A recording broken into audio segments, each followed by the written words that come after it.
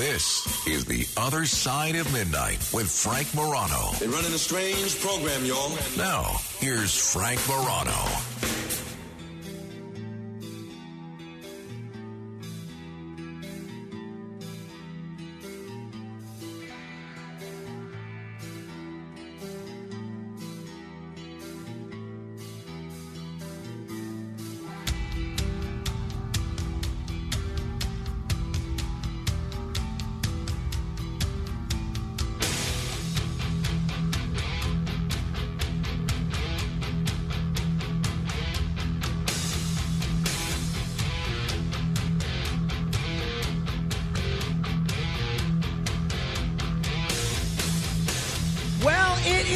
Tax day. Get your taxes in, or at least get your application for an extension in. Today's the day. Our taxes are done. We owed the state, but got money back from the feds. So net, we didn't have to pay, but it is tough to come up with that initial money while you're waiting for your federal refund. But it's April 18th. You know, I remember the good old days when tax day was always on April 15th. But what happened is a few years ago, I think it's about 7 years ago or so, don't quote me on that, Washington, D.C., which is a federal creation, so everything that goes on in federal D.C. affects federal entities like the District of Columbia. It affects every federal agency, which, yes, does include the IRS. Washington, D.C. started celebrating this holiday called Emancipation Day, and that means that tax day gets pushed back a day. However, this year, April 15th fell on a weekend, so Emancipation Day isn't until yesterday. So yesterday was Emancipation Day, so today is the day of tax day. So if you didn't get them done yet, you have 23 hours to go. My colleague Dominic Carter is currently racing home with beads of sweat being mopped off his brow as he makes sure he has all his receipts in order and has counted every deduction. I really dislike the whole tax process in New York. I mean, not in New York, in this country, but in New York in general, in New York and in the U.S., because to me, look, we hire an accountant. We don't have a super complicated return, but we want to make sure we don't make any mistakes or get jammed up by forgetting to do something, because the tax code is in this country. Forget about what the state adds or what your local city adds. The tax code in this country is behemoth. It's mammoth. If you were to stretch out the tax code, it would almost reach from where I'm sitting to the moon. It's mammoth. If you were to just print it out, you could go to 10 different accountants and give them your W-2 and your deductions, your charitable contributions, your mortgage, and it's not at all unusual for them to come back with 10 different amounts about what you would owe. So for years, I have been of the opinion, since I was a child, really, and since my father was first explaining the tax filing process to me, I was of the opinion that there has got to be a better way. So I have researched tax systems all over the world. And I have found that the United States has one of the worst tax systems in the country. I'm not saying more, that we're taxed too much, which obviously we are.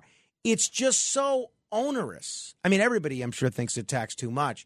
Maybe not the Saudis, but everyone else, I'm sure, around the globe thinks they're taxed too much.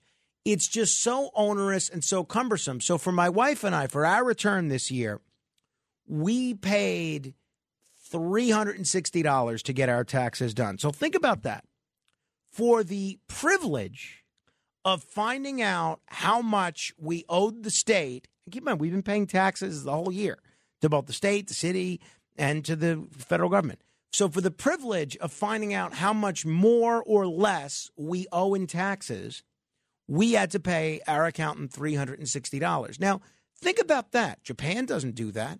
New Zealand doesn't do that. So what I thought might be fun, and we can make this something of an annual tradition if it goes well, What I thought might be fun is to invite you at 1-800-848-9222. That's 800-848-9222 to tell me how you would reform the tax code.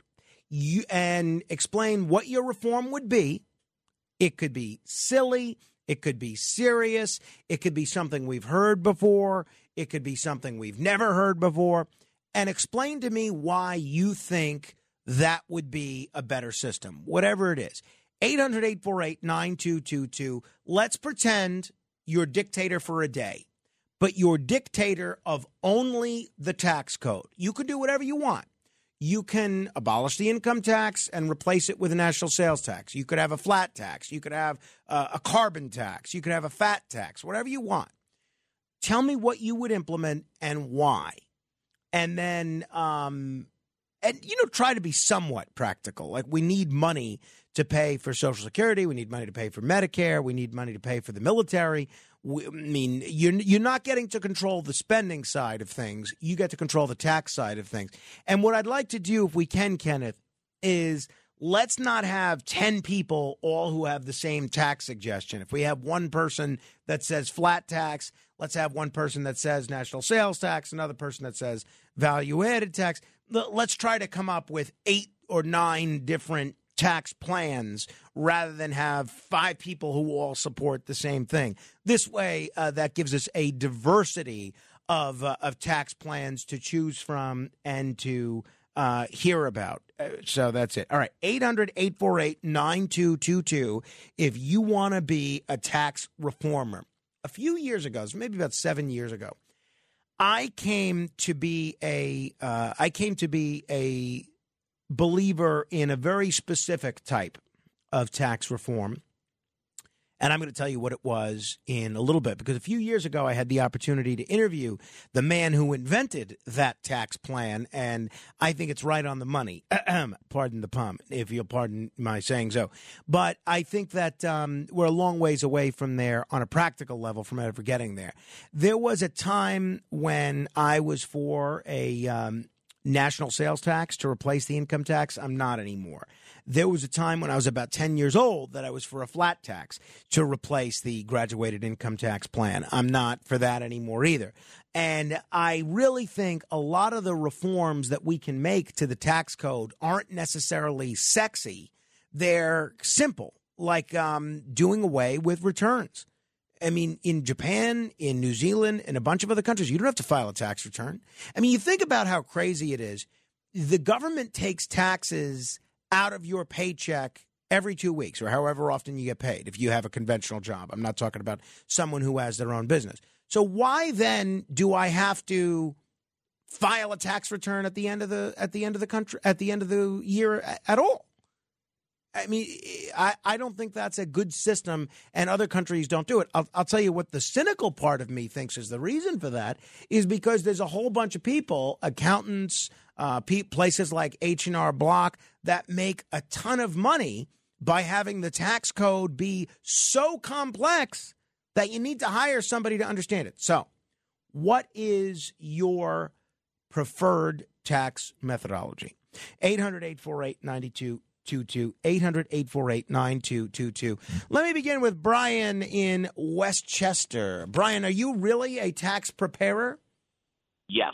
Is that why you're awake right now? Because you're feverishly finishing off tax returns? I have 4 more to do. Yes. Okay. All right. Okay. Good for you. All right. Let inform us. What are you going through this time of year?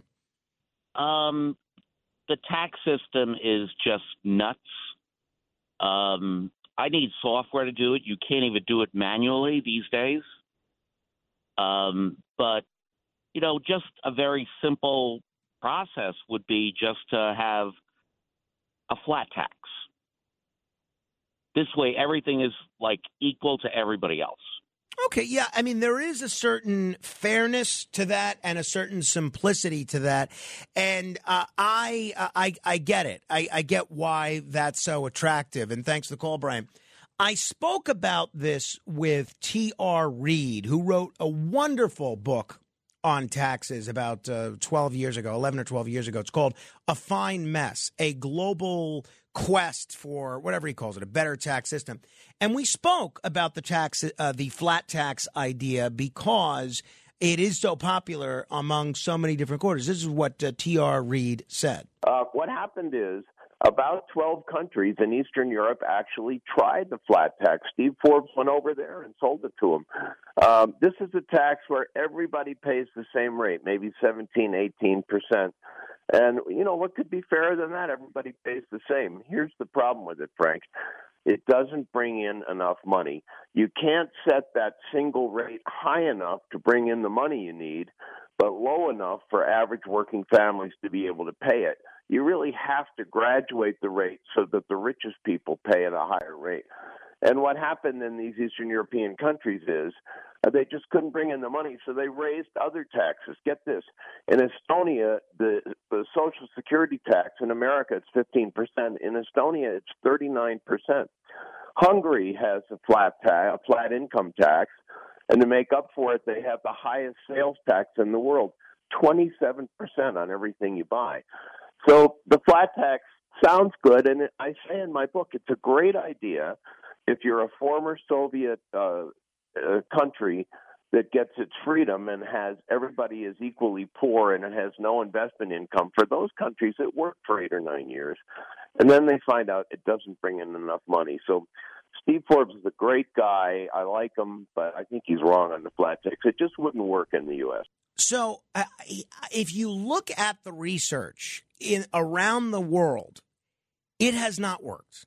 In the countries that he's cited, Estonia, that T.R. Reid cited there, Estonia, Hungary, even Russia, it doesn't bring in enough revenue. And you have to raise all these other taxes, including Social Security. So I don't think you can point to anywhere in the world, not even Russia, where the flat tax has really worked. A lot of places have tried it, and a lot of places end up either abandoning it or needing to raise their other taxes.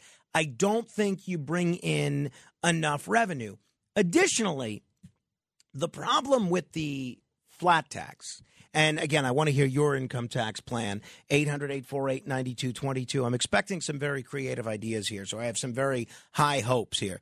So I hope you'll call in and not disappoint me, 800-848-9222. The problem with the flat tax is the problem with the income tax generally. When I walk around my neighborhood, my wife and I like to go on walks with our son, and she will say, "Oh, boy, that's a beautiful house. That must be a fortune. Look at this beautiful landscaping. Look at that beautiful house." And she says to me, between the two of us, we make a decent amount of money. We could never afford a house like this. How do all these people have such nice houses? And I say, I guarantee you all of them do it the same way. What's that? All of them have jobs with the city, sometimes two jobs with the city, maybe a police officer and a teacher, maybe a firefighter and a teacher, and the person that works for the city who can retire after 20, 25 years and get a very generous pension, which is not something a lot of private sector jobs offer. They also, while they're working for the city, have a separate business, a landscaping business, a barber shop, a shoe repair shop, a bread delivery route, or a snow removal business, and they're not paying taxes on those businesses. Those are, or a bagel store. By and large, those are cash businesses, and they are not paying the proper amount in income taxes on the money they're bringing in for those businesses. So that is why I always found the idea of a national sales tax somewhat appealing, because you take an illegal immigrant, right? You hire an illegal immigrant as a day laborer to work on your lawn or do some work at your house, whatever the case may be. You give him $100, $200 for the day, and he's not paying taxes on that. Neither are you. You're not paying payroll taxes. He's not taking anything out. So take a drug dealer that's selling opioids on the street corner. You think he's paying taxes on that? I assure you he's not. So that's why the idea of a national sales tax is so attractive, because while those guys, the guy with the bagel store, the guy with the landscaping business, the guy with the shoe repair shop, while they're not paying taxes, and neither is the drug dealer or the illegal immigrant, when they go to buy something, they do have to pay sales tax. Now, that's where the competitive tax plan comes in. And about 7 years ago, I had the opportunity to talk with Michael Graetz. If I was ever president, I would appoint this man as commissioner of the IRS. I think he's a Republican, but he might be an independent. I don't know. He is a professor of law at Columbia, and he has written so many books on the tax code, what's wrong with it, what's right with it. He's a professor at Yale, or at least a lecturer at Yale as well.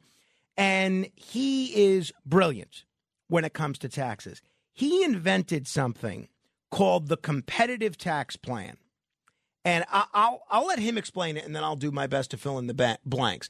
His tax plan, it's called the competitive tax plan. It features a much lower income tax rate and a value-added tax. Here's Michael Graetz talking with me about his plan. Can you give us the broad strokes of your plan and exactly explain, because we've never had one in this country, what is a value-added tax? Well, a value-added tax is simply a national sales tax, but it's collected from wholesalers and from manufacturers instead of just from retailers. Which is like a sales tax, which the tax withheld at earlier stages of production, and it's being used in 160 countries. I don't think any of your listeners can quickly name 160 countries, as smart as they might be.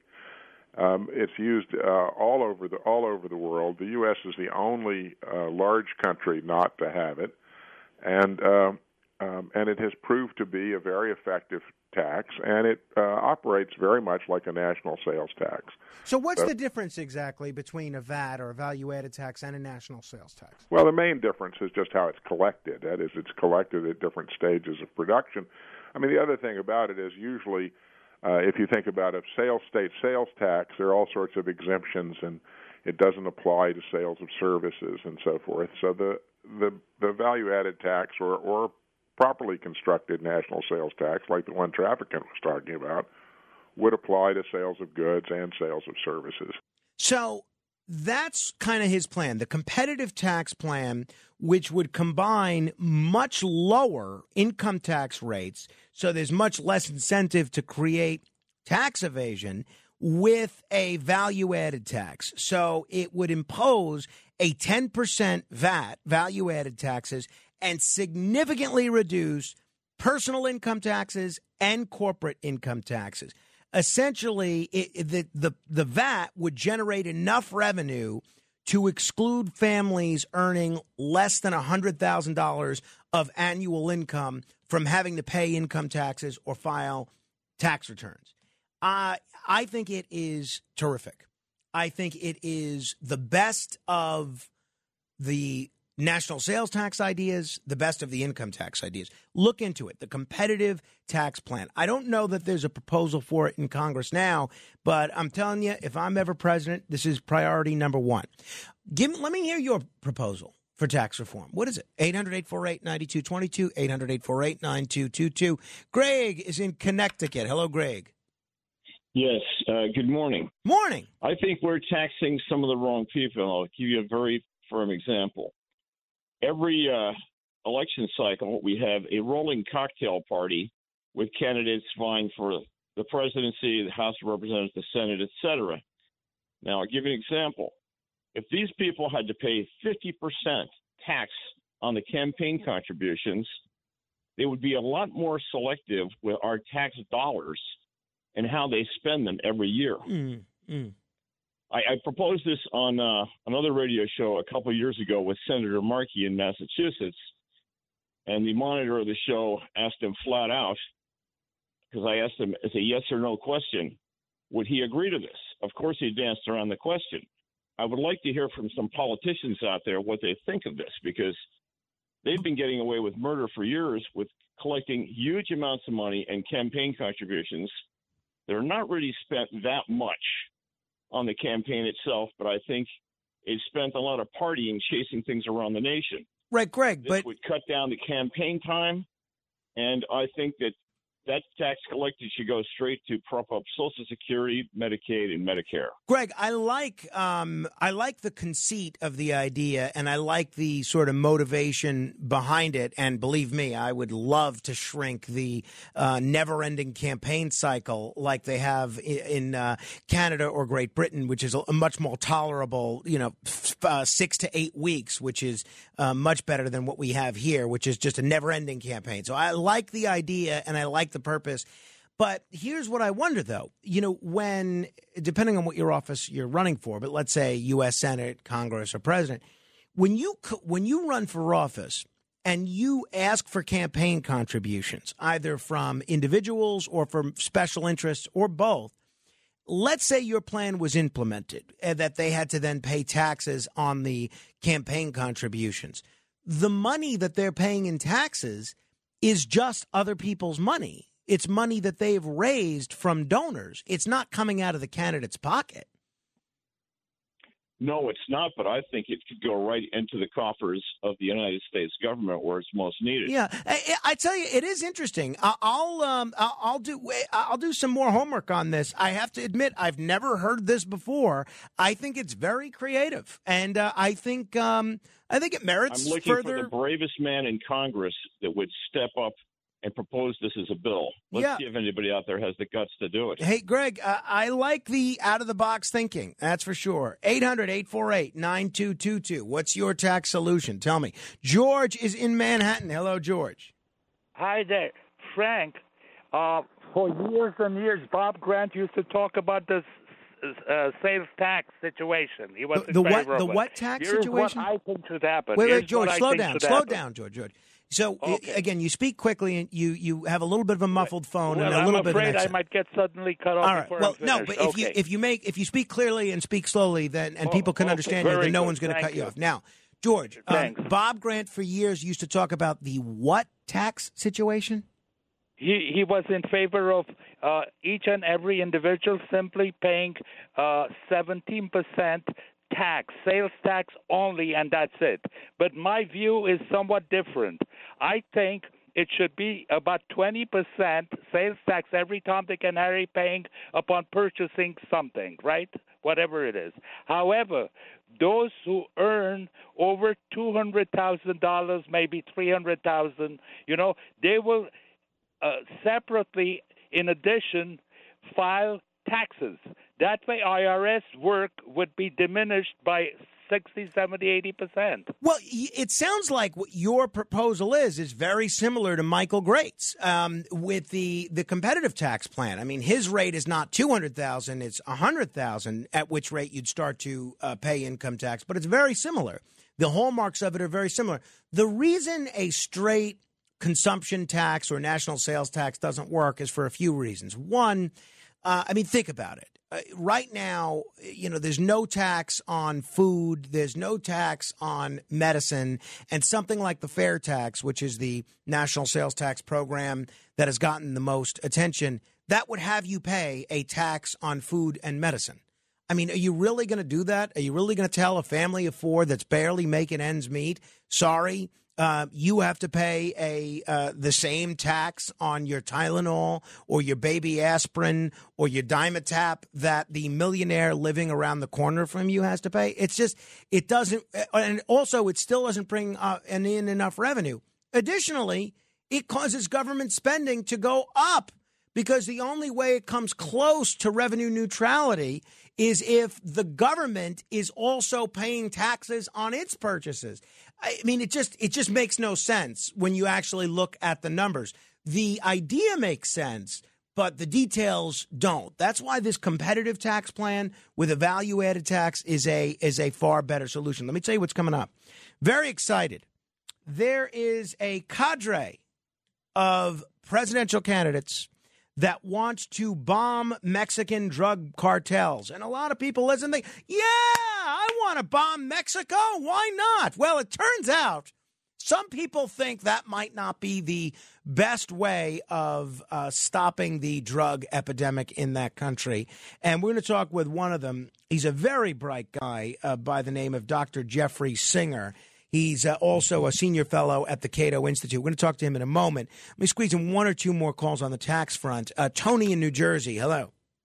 Hi, Frank. So I have an idea that I think works for me, so it might work for people. I'm a monthly person, so I would like to pay a monthly income tax, which is based on an actual amount, maybe by the prior month.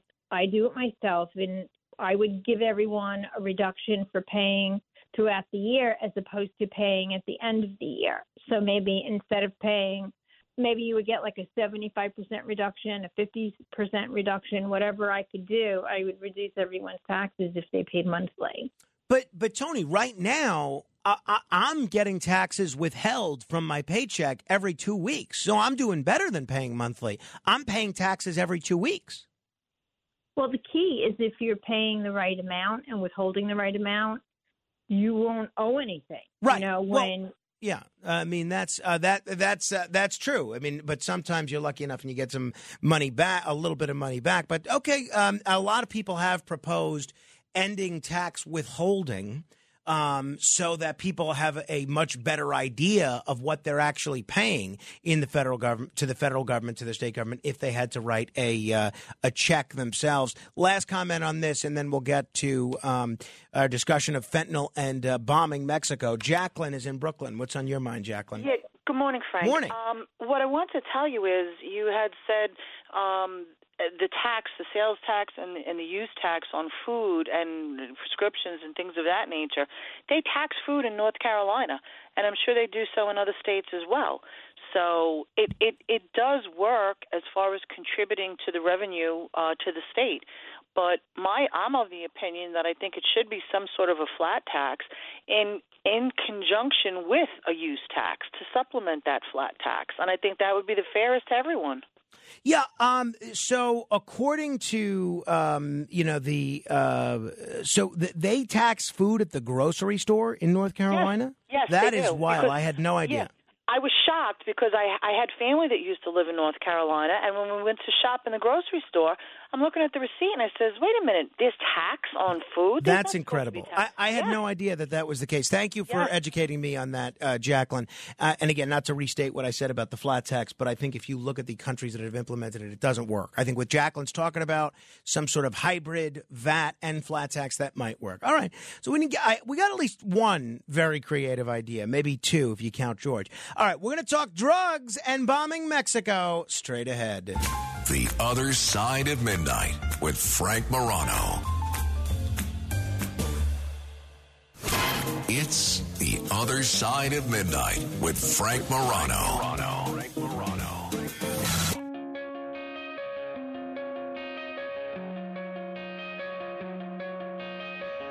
Coming out of my cage and I've been doing just fine. Gotta be down because I want it all. It started out with a kiss, how did it end up like this? It was only a kiss, Now I'm falling asleep and she's calling a cab while he's having a smoke and she's taking a drag. Now they're going to bed and my stomach is sick and it's all in my head, but she's touching his chest. Now he takes off her dress. Now let me go.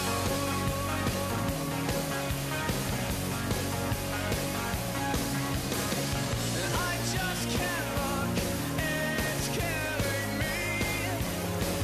And taking control. Jealousy, turning saints into the sea, swimming through. Well, it's no secret we have a problem with drugs in this country. This is The Other Side of Midnight. I'm Frank Morano. And this problem has only gotten worse with two things. One, the pandemic and the lockdown and everything that came with it, the drug overdose problem in this country was significantly exacerbated. And two, the increased availability of fentanyl, which is significantly more powerful, significantly more lethal than heroin. And unfortunately, it's relatively cheap. So we are seeing in this country now more people dying of drug overdoses, and a lot of that is due to opioids, including fentanyl, than died in the entire Vietnam War. More people dying each year from drug overdoses than died in the entire Vietnam War. Think about that. This is such a big problem that it is actually having a very real effect on American life expectancy. American life expectancy is going in the wrong direction. So what do we do about it? Well, a couple of politicians have put forward a proposal which is getting a lot of traction, believe it or not.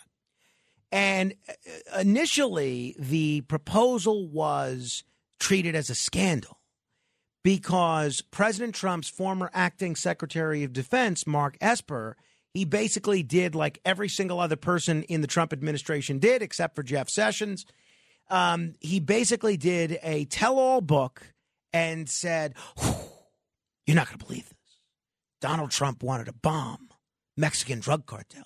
And it was covered. Oh, my goodness, he did? And it was covered like it was a big deal, like a big faux pas, a big scandal. Well, now, you know who is not running away from this at all?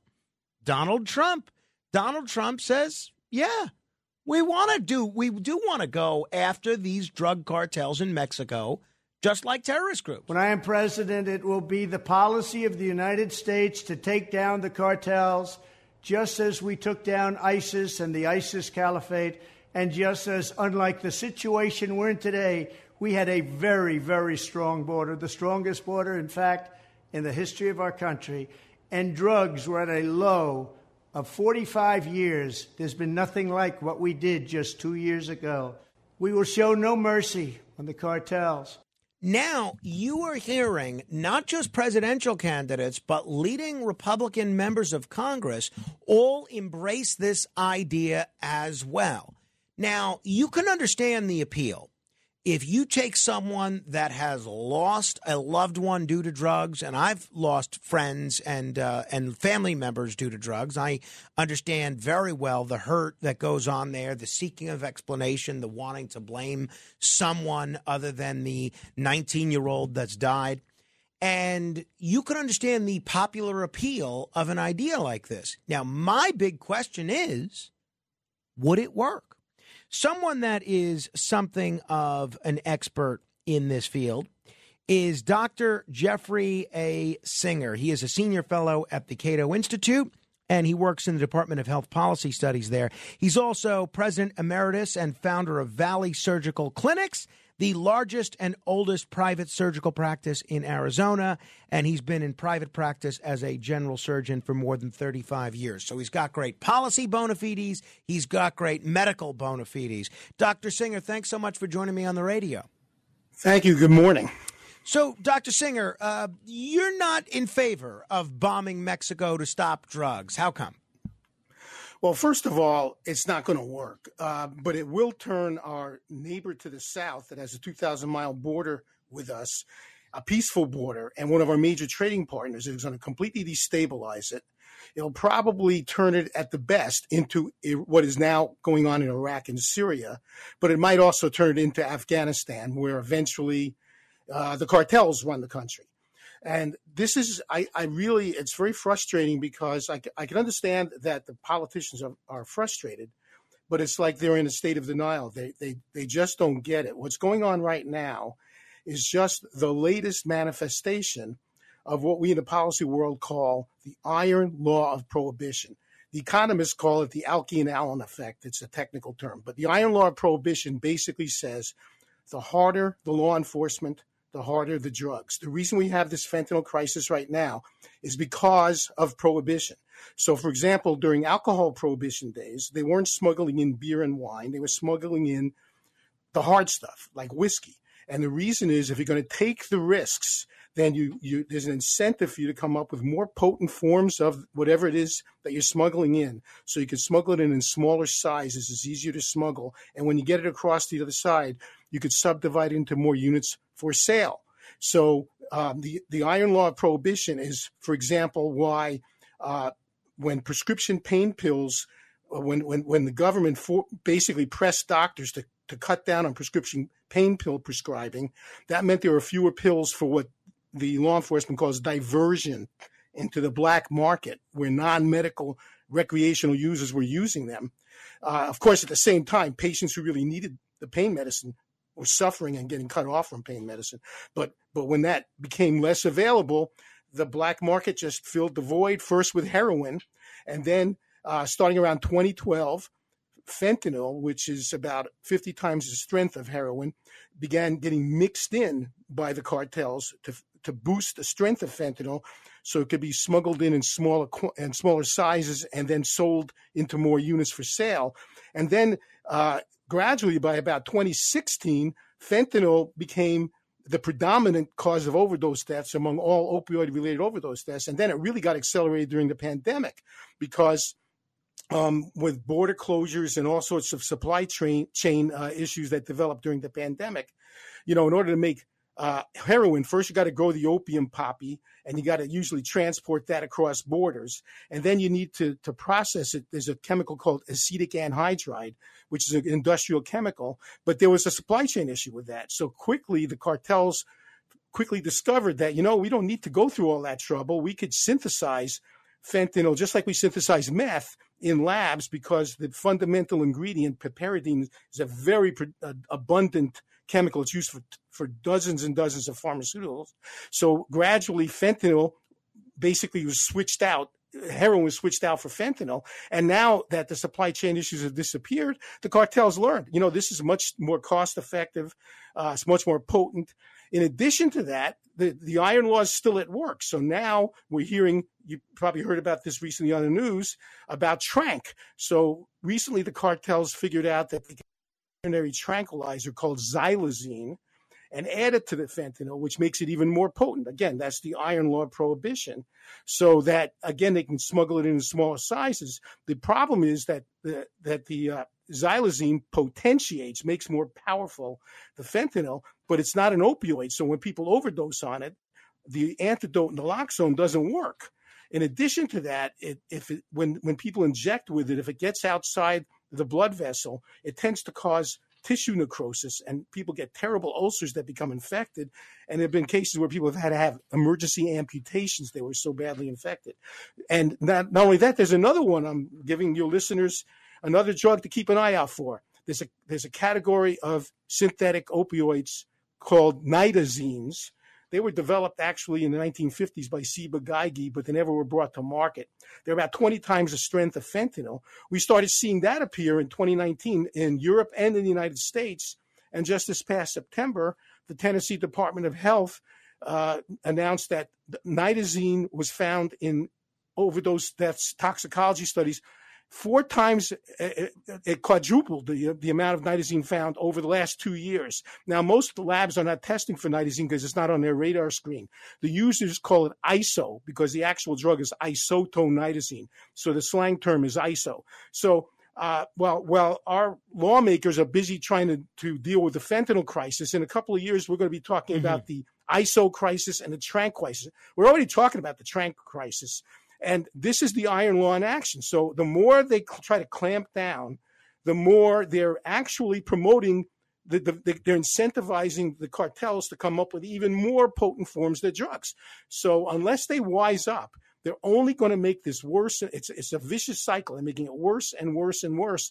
And in the process, they'll actually destabilize our neighbor to the south and turn Mexico into a basket case. When we tried to do this in Peru and Colombia back in the early 2000s, it was called Plan Colombia. We tried to get rid of the cocaine trade from Peru and Colombia. It just moved up north. Trying to prosecute prohibition is like when you push in a balloon on one end, it comes out on the other end. So I have argued that as long as they keep doing the same thing over and over again and expecting a different result, That's what has been called the definition of insanity. Oh, you said a great deal. So let me follow up on a few different aspects of it, because I think it's very interesting. If people are just tuning in, we're talking with Dr. Jeffrey Singer, who is a practicing physician and also a senior fellow at the Cato Institute. Now, understanding what you said about prohibition and how a greater law enforcement penalty means that they will bring in harder and harder drugs, and you used the perfect example of alcohol prohibition and the folks that would take the risk in order to bring in harder booze than just beer and wine. If we were to go with what Donald Trump says or Lindsey Graham says and bomb the facilities that manufacture the drugs that are coming in this country for right now, which now is fentanyl, understanding in the future that it's likely to be tranq and some of the other things that you alluded to. Why would that be ineffective? Wouldn't it, at the very least, reduce the supply of fentanyl and other drugs and drive up the cost for American consumers? No, it's actually going to make fentanyl get replaced by something even more potent and easier to make, and the cartels right away they'll just move out. Of course, there's an incentive, and they'll just move elsewhere. You're not going to get rid of it. If they have to leave Mexico, they'll go to someplace else. They'll go to the Caribbean. They'll go to other places offshore. That's what happened when we try to get rid of it in South America. Maybe they'll move back to South America. That's happened also. All right, now. Understanding that this drug crisis is a problem in this country, and the plan to bomb the cartels out of existence might not be effective, what would work? Are we talking about full-out drug legalization of everything? Well, that's the only way you're really going to make the black market less dangerous. I mean, that's what it took us 13 years to figure out, from 1920 to 1933, that alcohol prohibition was leading to deaths because there's a lot of adulterated alcohol, as you know. There was wood alcohol. It was leading to a crime wave. It was making, the 1930s and 20s versions of the cartels were the gangs owning Chicago and other cities and going to war with the FBI. So it took them 13 years to figure out this is a bad idea. And they legalized, at least federally, they legalized it. They left it up to the states. There are still a couple of dry counties still in this country, but they left it up to the states, and it's legal and regulated. So when I go into my drug dealer, which usually my drug dealer of choice is Total Wine, and when I go in there and I want to buy a bottle of bourbon, which is my drink of choice, and it says 45% alcohol on there, it never even enters my mind that maybe they're lying to me and it's got fentanyl in it, or it's 80% alcohol, because it's legal and regulated, and there's recourse, not just civil recourse and tort laws, but there's regulation. So that's the ideal solution. I know it's hard to get people to buy into this, because for about 100 years we've basically been telling people, if you want to drink alcohol, that's fine. But if you want to use any of these drugs to alter your consciousness, we're going to put you in a cage. No, it's totally schizophrenic, which I appreciate. And look, I drink alcohol. The 4 hours that I'm doing this radio show are the most sober 4 hours of my day. So I'm not suggesting they bring back prohibition, but... Ohio, ready for some quick mental health facts? Let's go. Nearly 2 million Ohioans live with a mental health condition. In the U.S., more than 50% of people will be diagnosed with a mental illness in their lifetime. Depression is a leading cause of disability worldwide. So why are some of us still stigmatizing people living with a mental health condition when we know all of this? Let's listen to the facts and beat the stigma. Ohio, challenge what you know about mental health at beatthestigma.org. People that are in favor of drug prohibition, they do point to the successes of alcohol prohibition. They'll point to the fact that while there were a lot of problems, alcohol consumption did decline dramatically during prohibition. And with the decline in alcohol consumption, we saw a decline in cirrhosis death rates. We saw a decline in admissions to state mental hospitals. We saw a decline in arrests for public drunkenness and disorderly conduct. Doesn't that show that prohibition does lead to, if not no consumption, less consumption? Well, it was also causing a tremendous amount of violent crime, corruption, and people were dying when they were using adulterated alcohol. And so I don't think there's a serious person today who would say it's time to bring back alcohol prohibition. No, least of what all happened me, was, believe me. right, well, when prohibition ended, at first consumption went up and then it sort of leveled off. But the other thing that happens when it's legal is you have harm reduction. So, for example, and by the way, we have laws. Adults only could purchase these products. When you get carded, which would happen when things are legal. You can't drive under the influence. All sorts of rules like that. But also when people want to drink a lot, they have a designated driver, which is a form of harm reduction. And we accept the fact that while most people use alcohol in moderation and safely, and usually not all the time, but in recreationally, there are some people who develop a problem with it. They have a substance use disorder because they have an unhealthy relationship with it. And we treat that as a health problem, not as a moral failing. And we treat these people with compassion and the way we should. Now, if we legalized all drugs, the same thing would happen. Sure, some people, there might be a slight increase in drug use, but first of all, it'll be a whole lot safer. So when you buy something, it's going to be what you say it is. That's cut with all sorts of things that might be harmful to someone. You'd actually know what you're purchasing.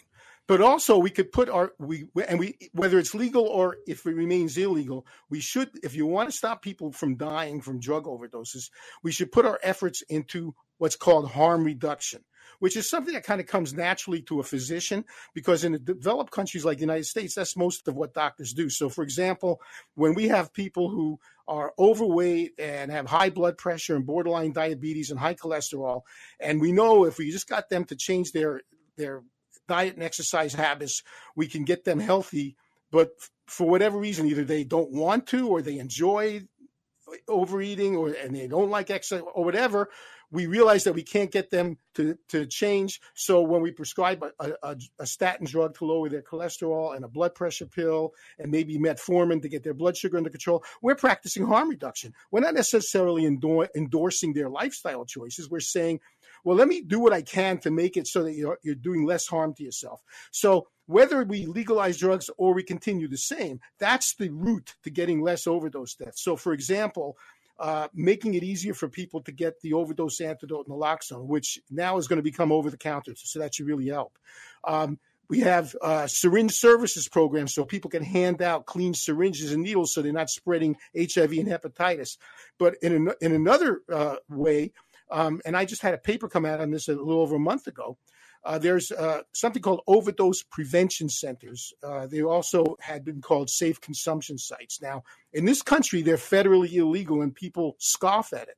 But there are now 147 government-sanctioned overdose prevention centers in 16 countries and 91 locations. Since 1986, the first one started in Switzerland in 1986. There are 14 now in Switzerland, 25 in Germany, 38 in Canada.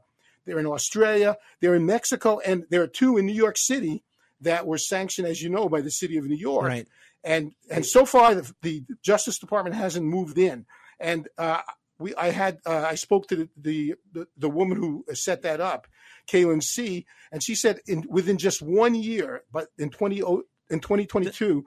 They reversed 750 overdose deaths. That's 700 people. Dr. Singer, you're going to have to come back soon because we're out of time, but we're just scratching the surface in terms of issues that I want to cover with you. Thank you for the time this morning. Let's talk again soon. Thank you. It was great. Dr. Jeffrey Singer, you can learn more about him at his Twitter handle is Dr. DR4 Liberty. And I've just tagged him on my Twitter at Frank Morano. Calls in a moment, 800-848-9222, straight ahead. The Other Side of Midnight. It's The Other Side of Midnight with Frank Morano.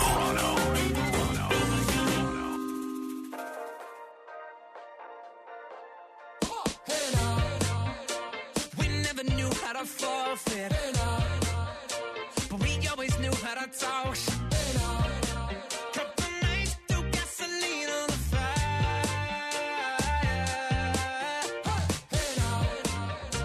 We never knew how to perfect, but we always knew it would work. 'Cause if someday The Jonas Brothers, Waffle House. You can give me a call, 800-848-9222, 800-848-9222. I'm going to get to your calls in a minute. I don't want to rush you through anything. We're only going to have about 45 seconds here, so I don't want to rush you through your call before the top of the hour, so we'll just take it at the top of the hour. In terms of the rest of the week, got some good stuff coming up tomorrow, and Dr. Sky is going to be here tomorrow, and then I'm not going to be here on Friday. Curtis is going to be here on Friday, so let me know what you want to do. We can either just skip denunciations and ask Frank anything this week, which are Friday hallmarks, or we can do what we did 2 weeks ago when I had to be off on a Friday and move them to Thursday. So if you want to email me or call in or tweet me with your suggestion, you can certainly do so, 800-848-9222. I have to go to Atlanta for a bachelor party. I have to tell you, I didn't even want to have a bachelor party when I got married because I didn't want to inconvenience anyone. But, I mean, that's really inconvenient. To go to another city, to go to Atlanta, make all your friends go. I mean, I'm sure it'll be a good time, but still. All right, until next hour, help control the pet population. Get your dog or cat spayed or neutered.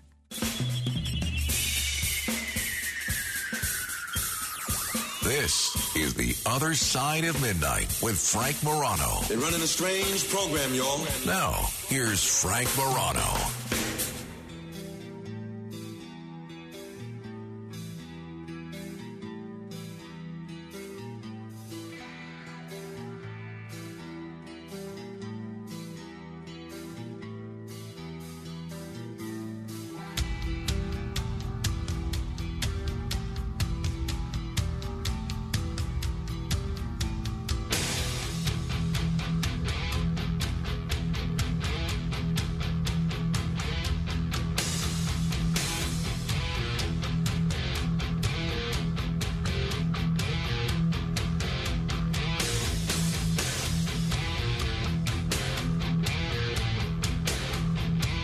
I have always been a huge fan of Morgan Freeman.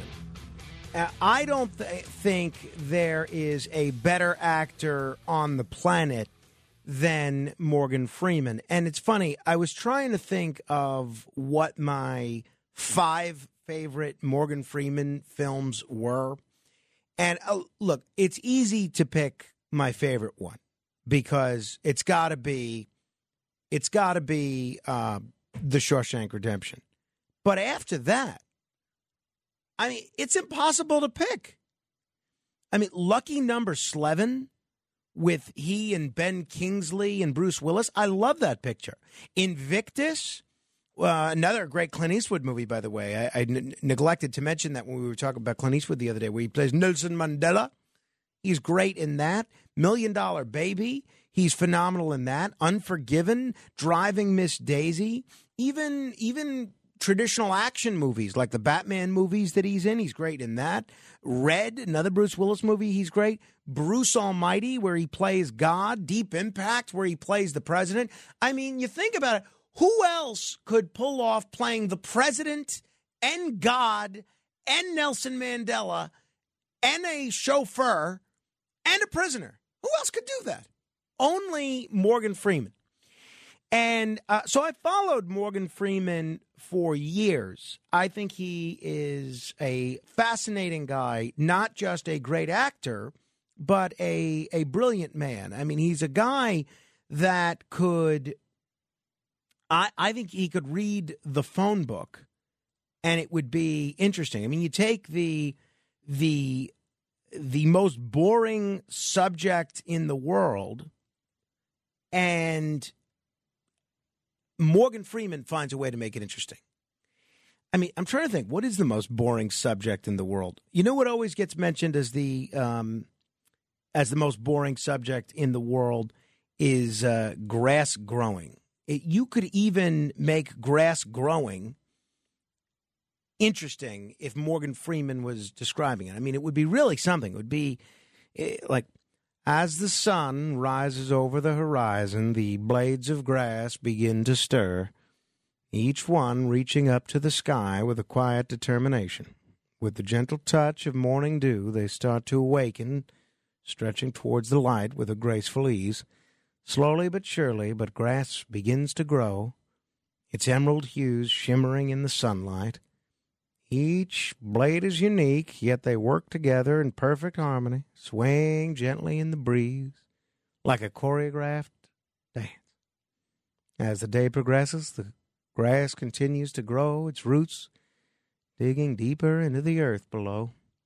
With every passing moment, it becomes stronger, more resilient, and more beautiful. And so it goes, day after day, season after season. The grass grows with a quiet but unyielding determination, a testament to the beauty and resilience of nature itself.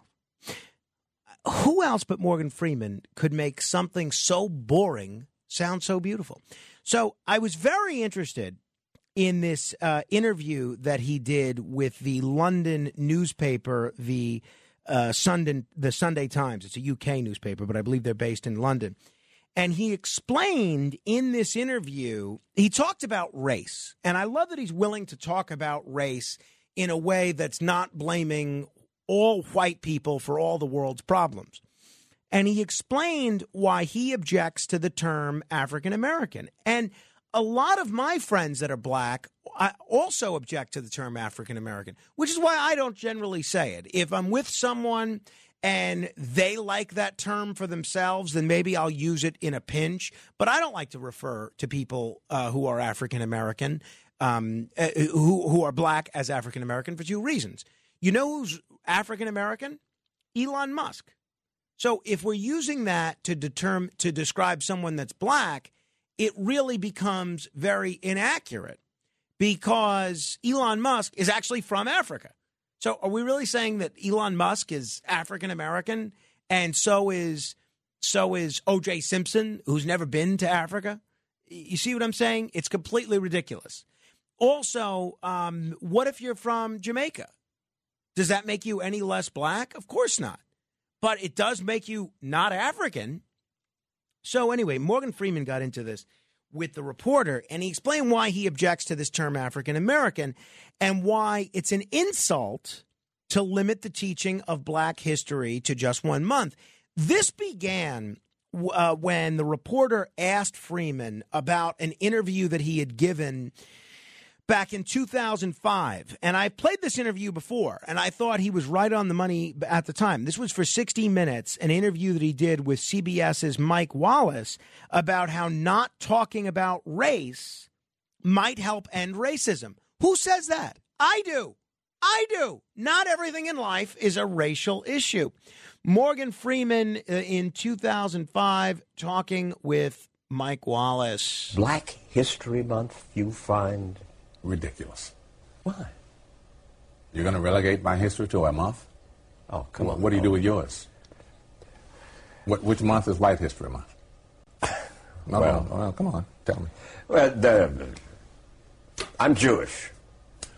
Okay, which month is Jewish History Month? There isn't one. Oh, why not? Yeah. Do you want one? No. I don't either. I don't want a Black History Month. Black history is American history. How are we going to get rid of racism? Stop talking about it.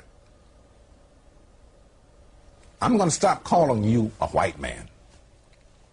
Yeah. And I'm going to ask you to stop calling me a black man. I think that's wonderful. So anyway, he goes on in this interview to say two things I can say publicly that I do not like. Black History Month is an insult. You're going to relegate my history to a month. Also, African American is an insult. I don't subscribe to that title.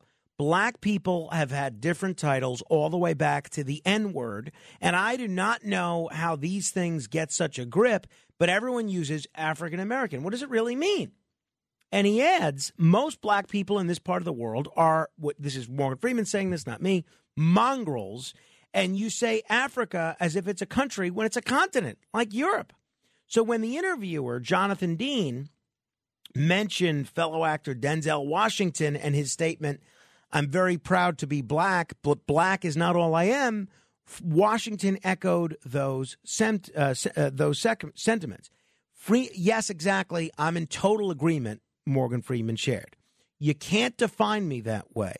He also noted he's so very envious of Denzel's career because he's doing what I wanted to do. Freeman is currently starring in A Good Person, and he went on to discuss how things have changed since he first started acting in the 60s. So I thought it was interesting, but he said he believes the industry has become increasingly inclusive, noting that for a long time, roles for black actors were typically comedic. When I was growing up, there was no me in the movies, he shared. The change is that all people are involved now. Everyone, LGBTQ, Asians, black, white, interracial marriages, interracial relationships, all represented. You see them all on screen now, and that's a huge jump.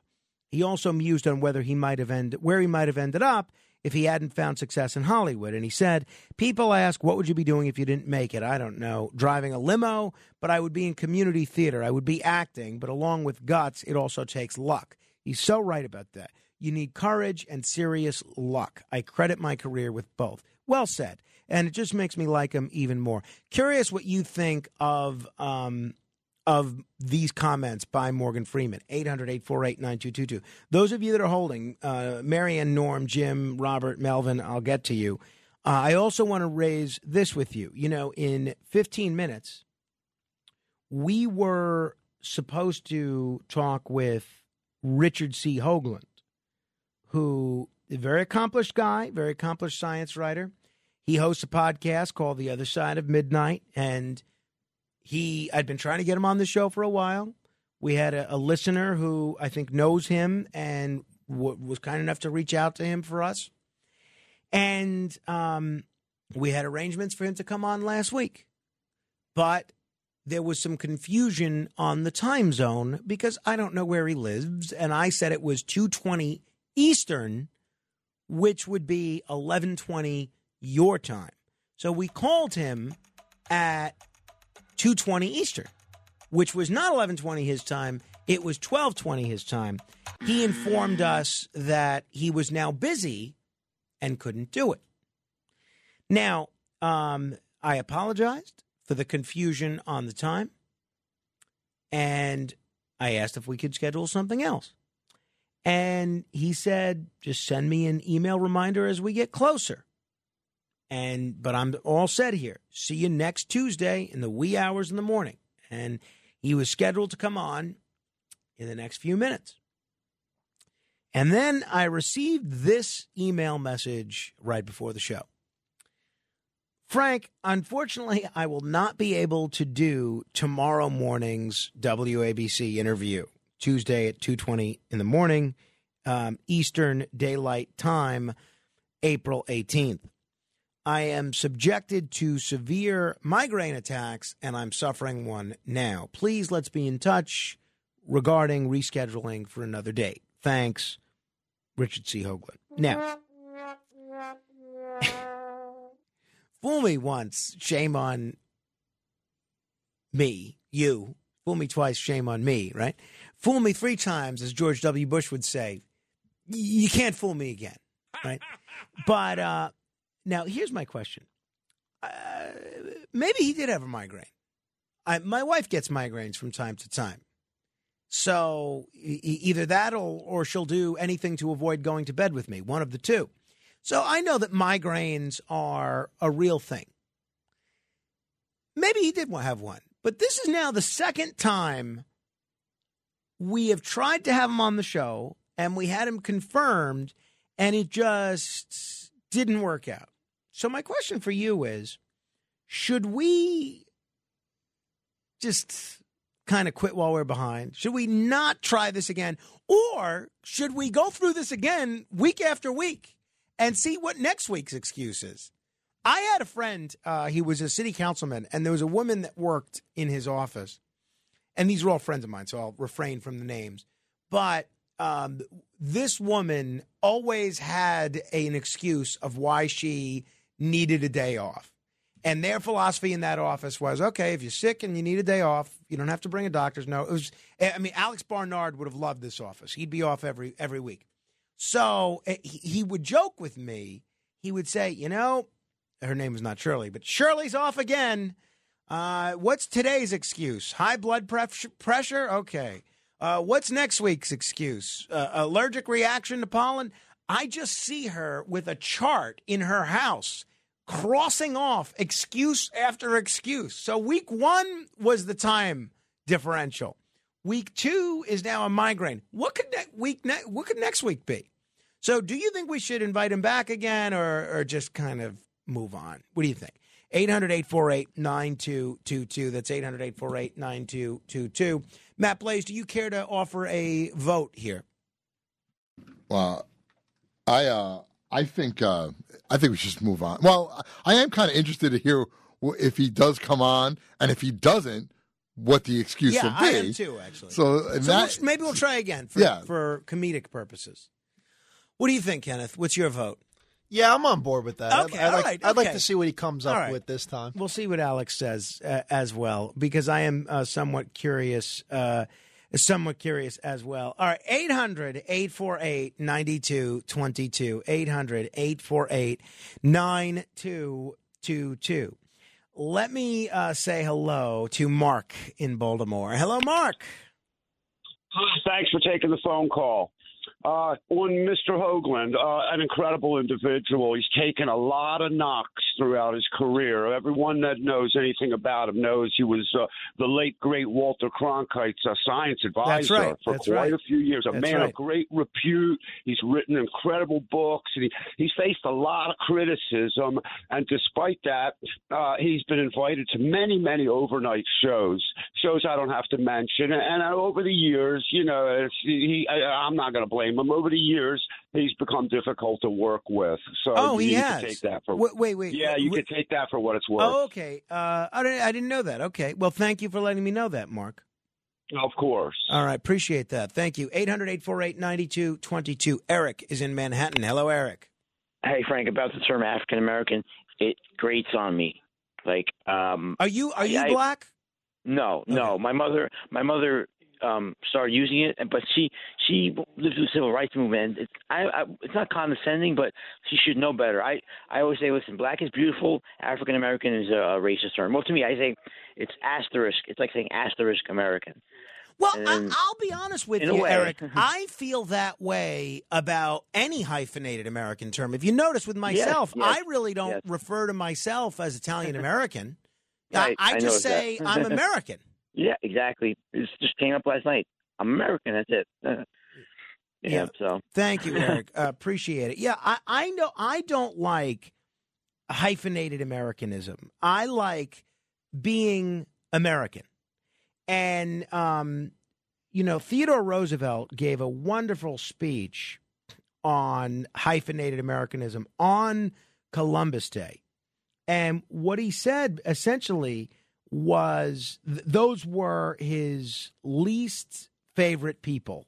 It were people that called themselves, he said there was no room in this country for hyphenated Americans. That was his quote. And he said, I'm not talking about naturalized Americans, but a hyphenated American is no American at all. And I kind of always appreciated that speech. I really did. 800-848-9222. Norm is in Florida. Hello, Norm. Hey, how you doing? I was glad we were to have Dr. Jeff Singer on. I was listening to him, and I wanted to know about the legalization of heroin and his view on which states simply have to take the same way they took marijuana.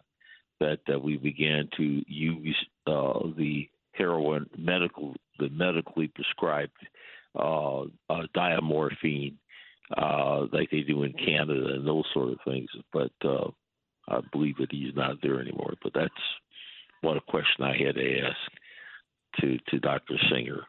Yeah, so I'm sorry we didn't get to you, Norm. Do you have a comment on whether or what he was suggesting, that we should legalize all hard drugs? Well, yeah, I think that what he's saying is that in terms of the harm reduction, that these are these are products that when you legalize them, one thing you do is you use it for treatment of that condition, those disease conditions. Right. Well, and thank you, Norm. Currently, fentanyl is legal for treatment of certain serious medical conditions, but that still is not stopping it from being abused. You know, I hear what he's saying intellectually. I do. But I still have a little bit of a hard time with legalizing everything. Now, maybe I can get there. But it's just a tough thing for me to envision a 22-year-old being able to go to Duane Reade and buy heroin. It's just, or fentanyl. It's just very difficult for me to imagine. And maybe that's the own limits of my imagination. Maybe that's what we need to do. I don't know, because clearly what we're doing is not working. But I'm not sure if bombing Mexico is the answer. I'm also not sure if legalizing everything is the answer. I want to do as much homework on this, like we did with the tax code, right? I have looked at the tax code in just about every Western country in the world, and even some non-Western countries. And I've come to the conclusion of what I think would work well for America. And I'd like to go on a similar global quest on the drug problem. Some people point to Iceland as having a drug problem that they got a hold of.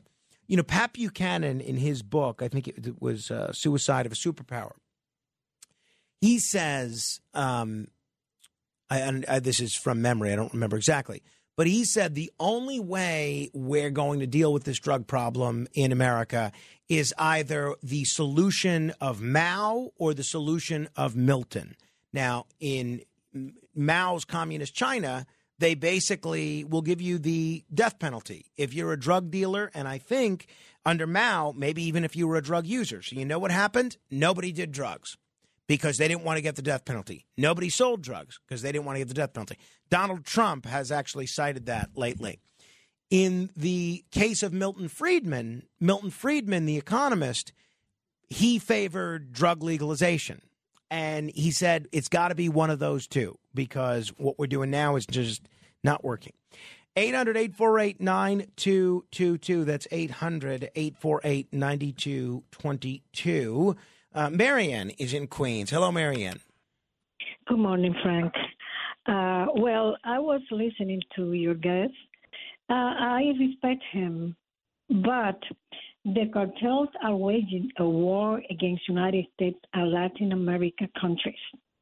They held Mexico and the government hostage, and those Latin American countries as well. The same border that bring 2 or 3 million, last year was 5 million from 147 countries from all over the world. The same border that got them here is the one that is bringing the drug addiction, the crime, and the corruption in those countries. We don't have the resources to fight that. And the reason why most of these people that came the last time is running away from the crime that those countries have been made possible because of those cartels. And let me tell you, if the United States are serious in putting an end to the cartels killing people in the United States and all over America and the world maybe, drastic measures should be taken. The same border that are killing people here are killing people in those countries. And I don't believe that going the way that he spoke about alcohol, it took many years. And guess what? Alcohol is one of the main reasons why there are so many marriages destroyed. Yeah, well, women and children I tried to point that out, Marianne. Thank you. But I think I hear what you're saying. I really see both sides of this. I really do. 800-848-9222. All right, we're going to go through the mail next. If you want your message read on the radio, you can email me. frank.morano@wabcradio.com. That is frank.morano@wabcradio.com. We'll go through the mail straight ahead. The Other Side of Midnight with Frank Morano. It's The Other Side of Midnight with Frank Morano.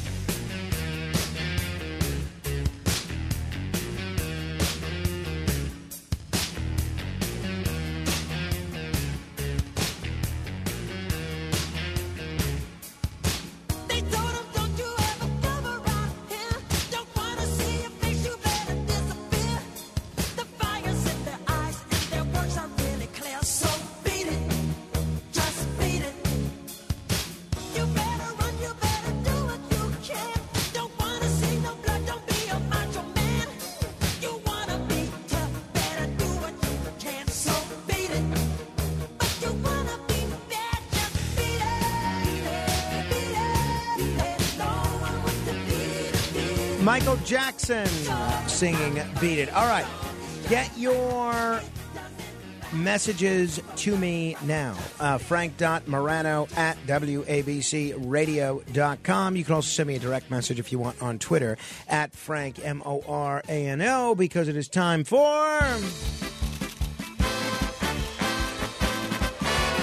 Letters. Oh, we get letters. We get your letters every day. Mailman, mailman, mail today. Reach right in and pull one out. Those letters. I love those letters. Let's find out what you got to say. Oh, boy. Mailman, mail today. Michael writes on Twitter via direct message, please denounce Bruce Springsteen for being overrated.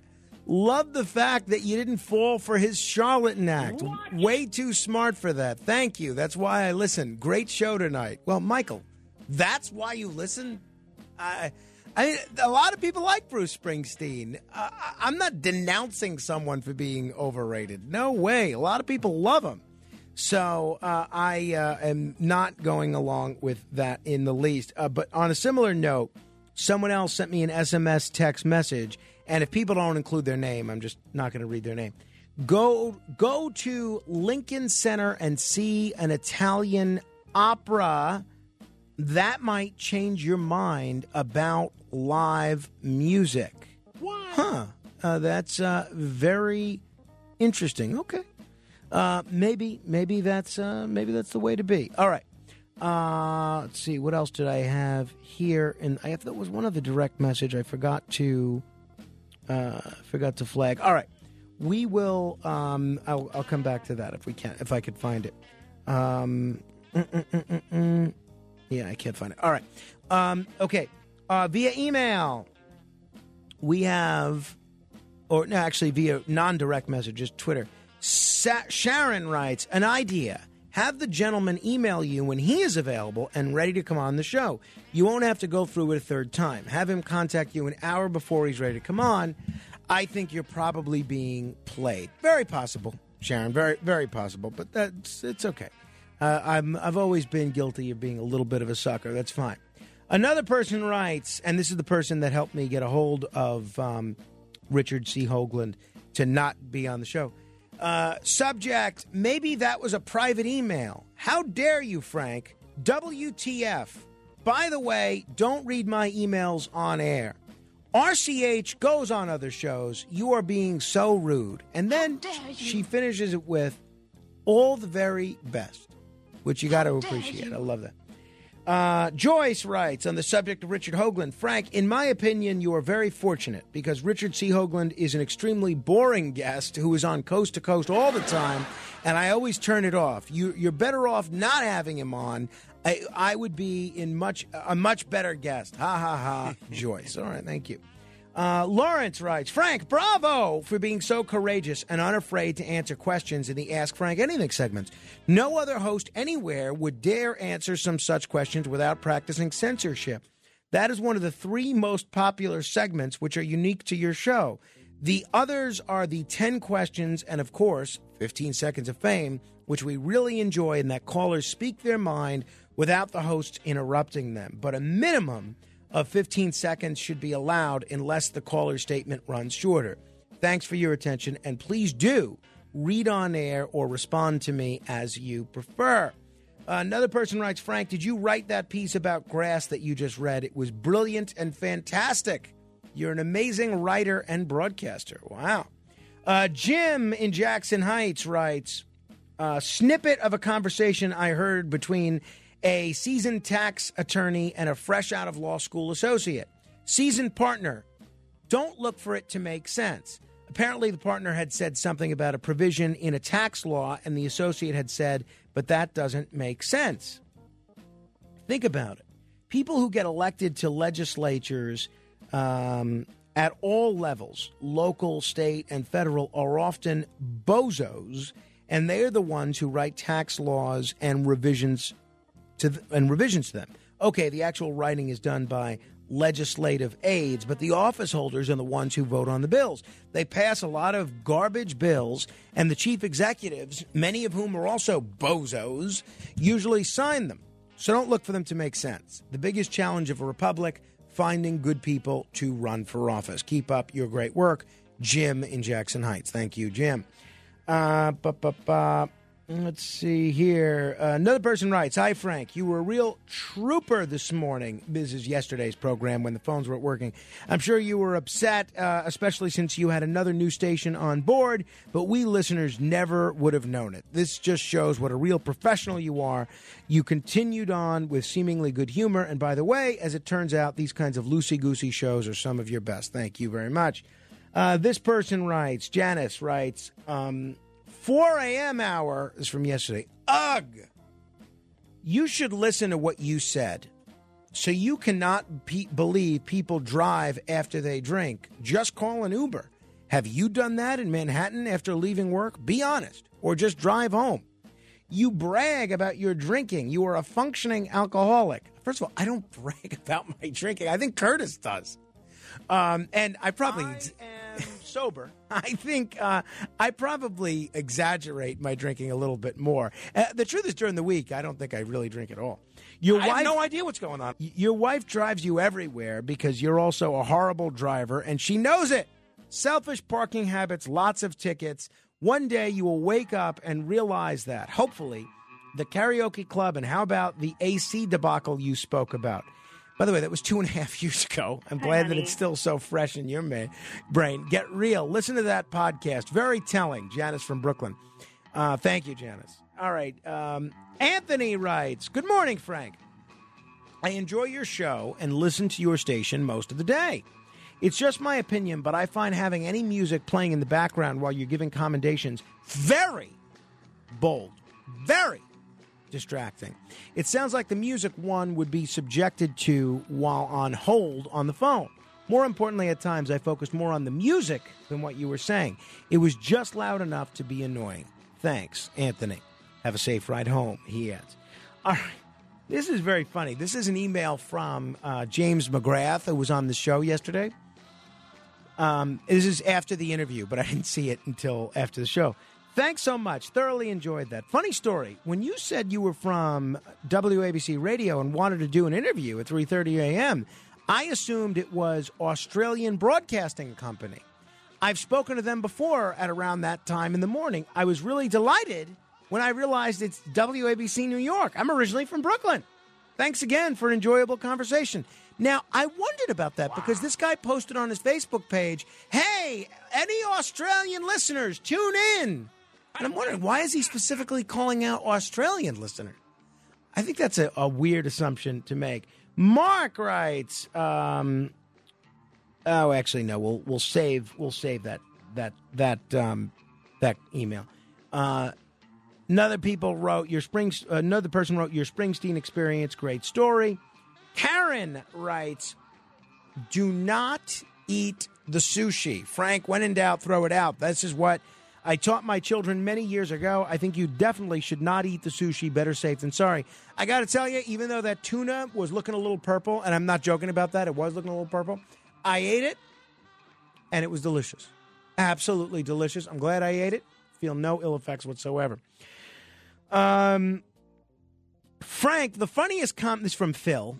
Frank, the funniest comment I read online today, somebody said, I identify as invisible.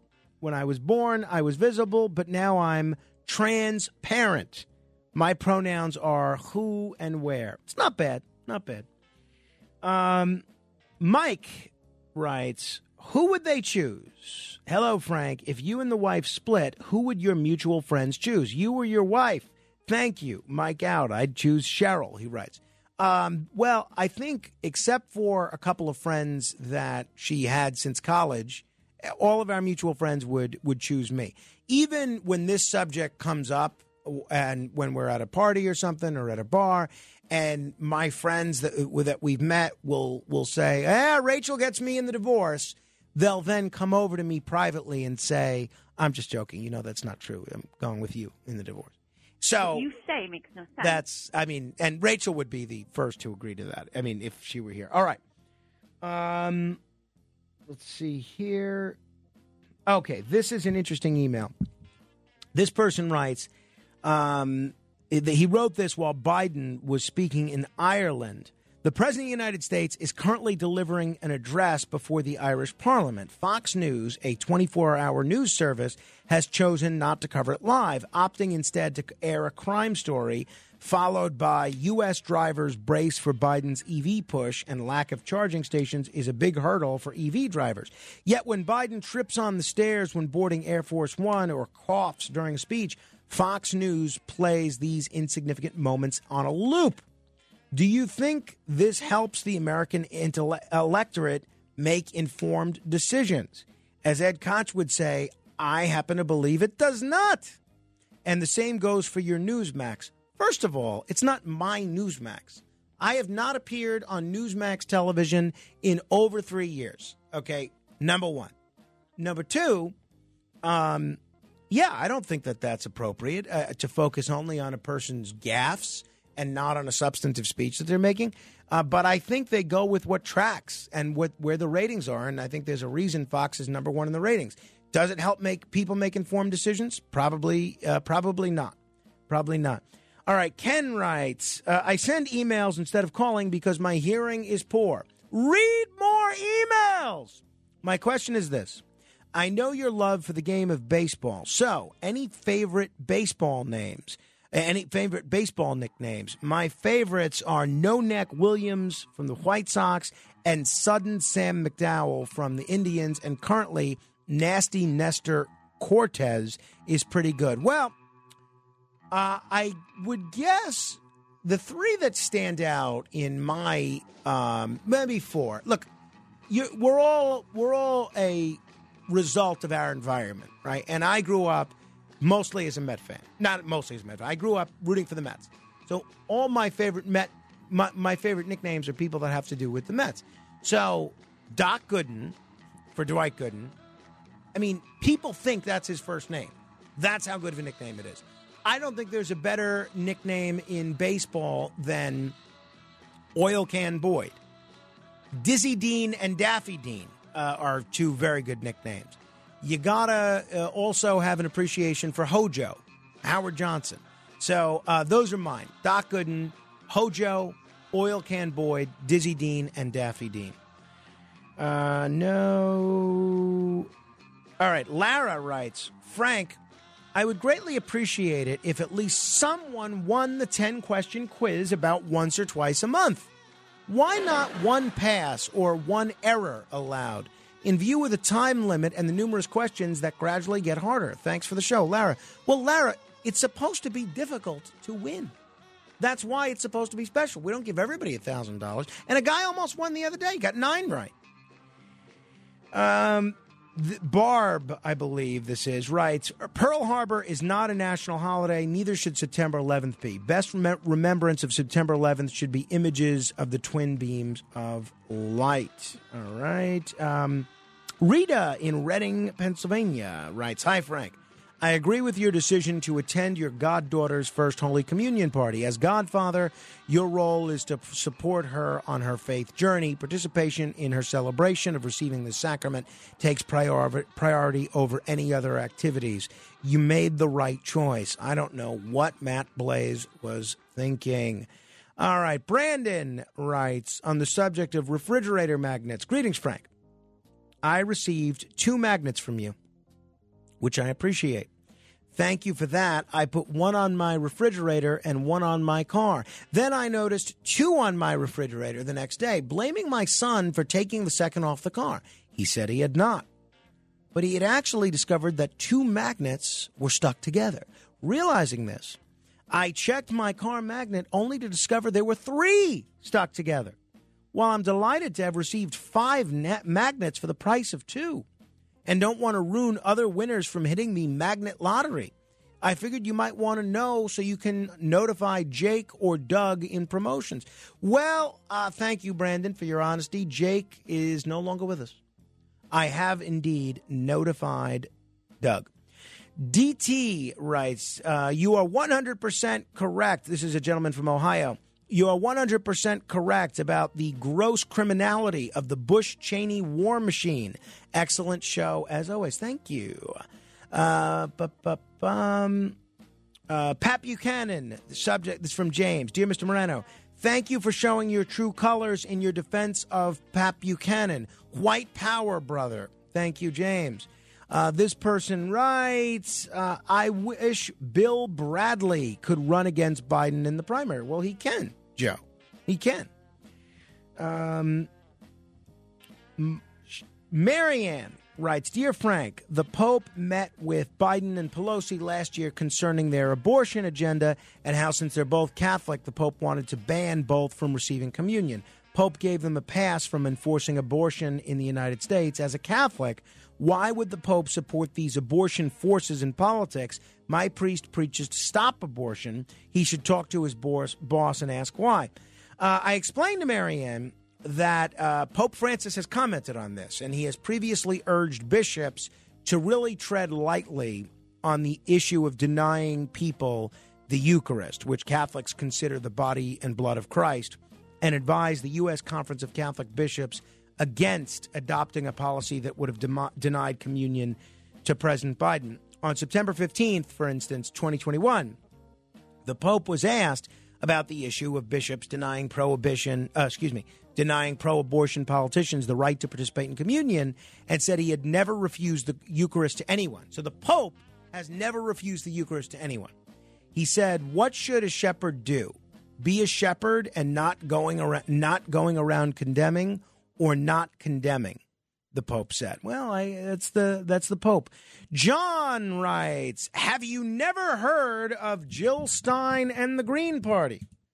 Why do you ignore them when you talk about third parties? Actually, your foreign policy views are very similar to the Green Party. FYI, many people believe that the Jill Stein and Green Party took enough of votes away from Clinton to throw the election. JP, oh yeah, and Stein had dinner with Putin before the election, which you would possibly like. Well, I'm not ignoring Jill Stein and the Green Party. She did not run in 2020, and she is not running in 2024. So what would you like me to say about her? I like Jill Stein. I've interviewed Jill Stein before. I think she's interesting. No. By the way, a lot of people send me emails saying, send this to Curtis. Please don't do that. I find it to be the most annoying thing in the world. I'll tell you what to do. Send Curtis emails and ask them for him to pass them on to me. See how he reacts How do you like that? to that. So that's that. Let's see. Do one more here. All right. Gail writes, I am 70. Hello, Frank. I'm a 70-year-old chick from Edmonton, Alberta, and I found your tapes from past presidents very interesting. So I can't imagine that American citizens wouldn't also find it interesting. Great show. Love the change of pace from the sometimes repetitive news coverage from so many others. Thank you, Canadian fan Gail. You know, I actually had no idea how many Canadian fans we have. Oh, my God. And I really, you know, one listener reached out to us about getting a Canadian station to carry our show. I think some Canadian stations should carry our show because clearly there's something that we're doing right that a lot of Canadian listeners really seem to take to. Somebody else wrote me. I can't find who it was.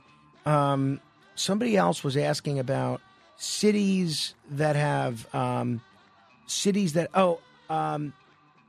here, this was it. John writes, this will be the last email, and I'll take your calls, 800-848-9222. John writes, in addition to the richest areas having Democratic representation, I find it ironic that they vote for higher taxes on themselves. In my opinion, the graduated U.S. tax is unfair when it comes to high cost of living areas. People in high cost of living areas pay a higher percentage of tax and often have a lower standard of living than people who live in lower cost of living areas. Anyway, it's ironic that Democrats vote for unfair taxes to be levied on themselves. Would love for you to discuss this. Well, John, it's a little more complicated than that. What is the biggest thing that's happened to raise taxes in blue cities, particularly on high-income earners in those cities?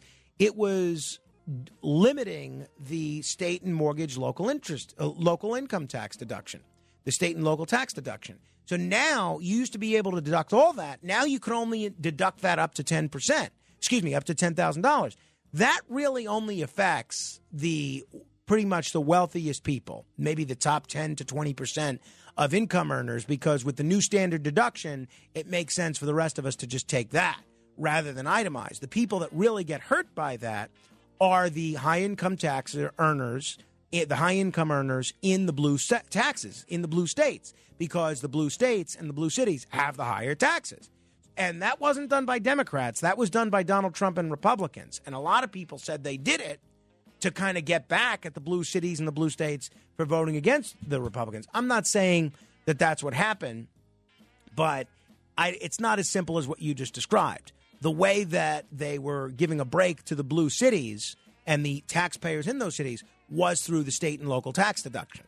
Now it was Republicans that did away with that, or at least limited it, not the Democrats. On a local level, they do vote for people like Andrew Cuomo and Carl Hastie and Andrea Stewart Cousins, who do raise taxes, so there's some truth to that. All right, 800-848-9222. If we didn't get to your letter today, hopefully we'll do it on the next edition of... Another letter from our listener, The Other Side of Midnight. It's The Other Side of Midnight with Frank Morano.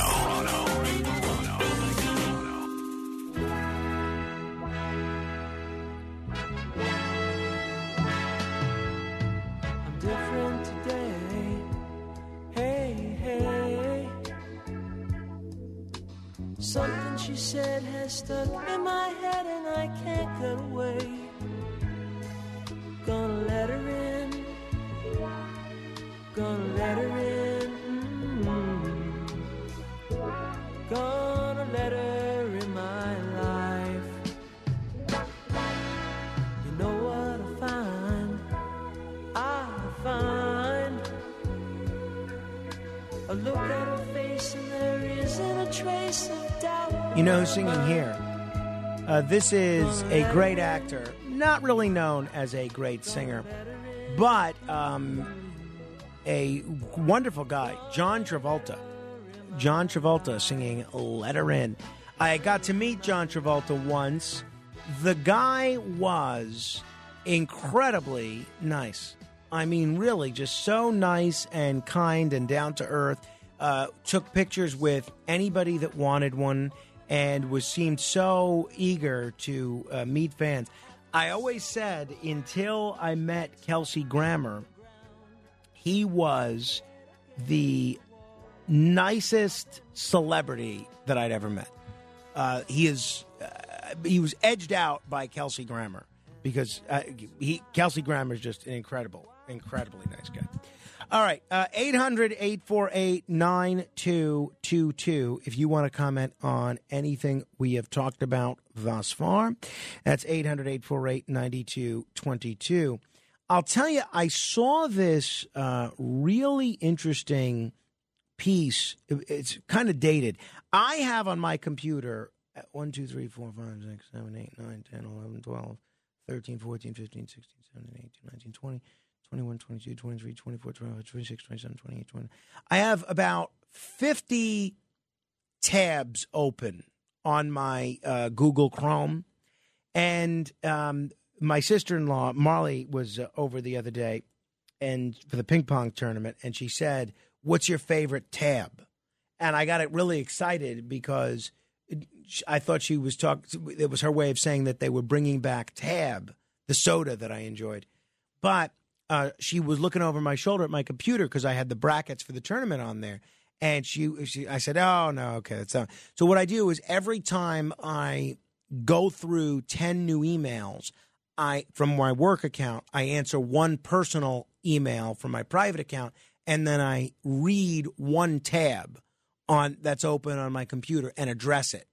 But that leads sometimes to me not reading articles or listening to podcasts or watching videos that people have sent me until some cases weeks or months later. I don't get around to it. So yesterday I saw this fascinating presentation from the New York Times. I think this might even be from last year. No, it's from December. I finally got around to reading it today. It's from December. What makes a movie the greatest of all time? And it goes through this poll that the magazine Sight and Sound has done of film critics from 1952 to 2022. They do it every 10 years, and they ask people what the favorite movie is. And when they started, and they made a list of the top 10 movies of all time, you know what they said? What in 1952 was the greatest movie of all time? A movie I've never seen, Bicycle Thieves. Number 2 on that list was a Charlie Chaplin film, City Lights. Then 10 years later, in 1962, it was Citizen Kane, and it stayed as Citizen Kane for the next 40 years. Then in 2012, what they say was the best film ever, Vertigo. And as of last year, 2022, December 1st, they say the best film was Chantal Ackerman's Jeanne Dielman. I don't know about that. Keep asking questions.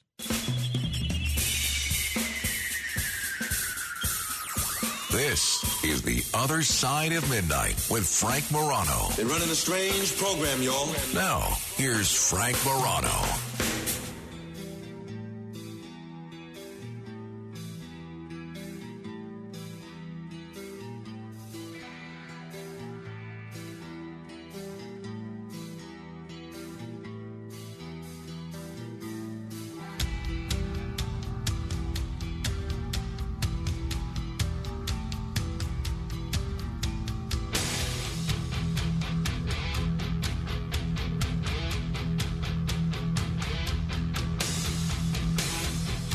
Good morrow, everybody. This is The Other Side of Midnight.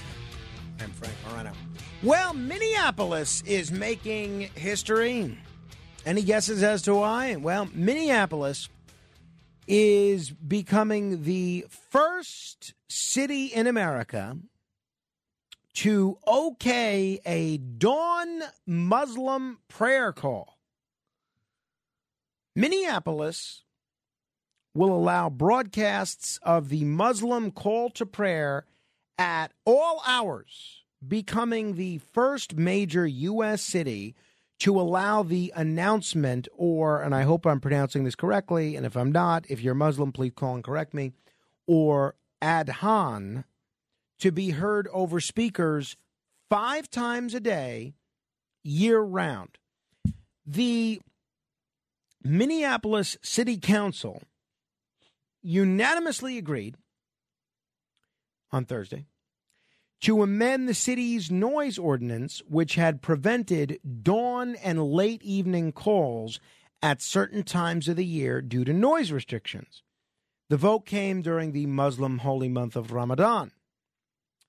The Jailani Hussein, executive director of the Minnesota chapter of the Council on American Islamic Relations, said after the vote, "The Constitution doesn't sleep at night." He said the action in Minneapolis shows the world that a nation founded on freedom of religion makes good on its promise. I'm curious what you think of this. They're going to have a Muslim prayer call broadcasting 5 times a day. And I have to tell you, I mean, look, I work nocturnal hours anyway, so I'm still awake at 5:30 in the morning. I don't know how loud these calls to prayer are, but if I lived in a community that was doing this with my 17-month-old son, who a lot of my praying these days, and I'm not being facetious here, a lot of my praying these days involves him sleeping and staying asleep until a reasonable hour, and they're blaring a Muslim prayer call, and if it wakes my son up at 5:30 in the morning, I would be pretty ticked off. And you know what? That's why we have noise ordinances. So when this fellow, Jailani Hussein, says the Constitution doesn't sleep at night, yeah, okay, no one's stopping you from praying. Pray whenever you want. Pray in 24 hours a day. I think the Bible says you're supposed to pray incessantly somehow. But it doesn't give you a right to practice religion that's going to disturb other people who are trying to sleep. So let me know what you think of this. Because I am generally, when it comes to the Bill of Rights, generally a pretty strict adherent to all the rights guaranteed in them. But I don't like the idea of I don't know if it's a siren or I don't know what it sounds like or how loud it is. So I'm speaking, as I usually do, from at least partial ignorance here. But I don't like the idea of something that's loud enough for people to hear playing at 5:30. When they were doing that construction, which they still are to some extent, on the property behind me, they were at times do it after 7:30 at night. And I put my son to sleep at around 7:30. I didn't like that either. So I'm curious what you think of this. 800-848-9222. Minneapolis has had a flourishing population of East African immigrants since at least the 1990s, and mosques are now common.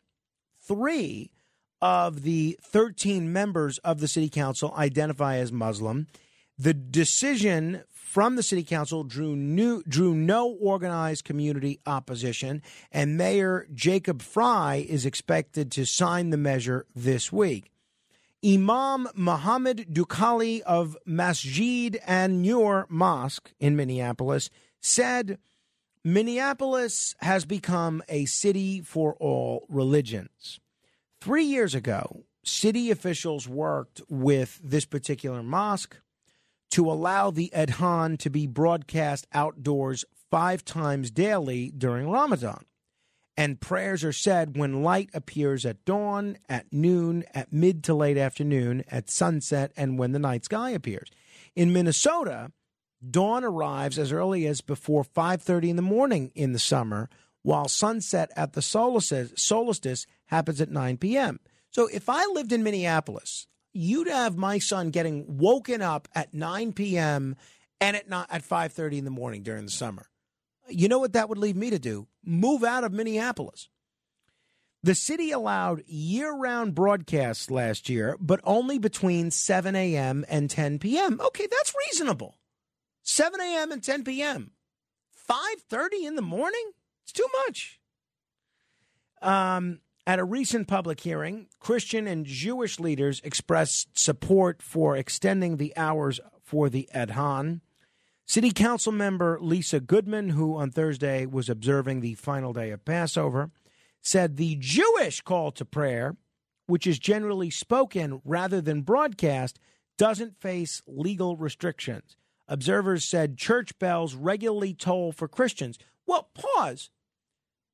Do church bells toll at 5:30 in the morning?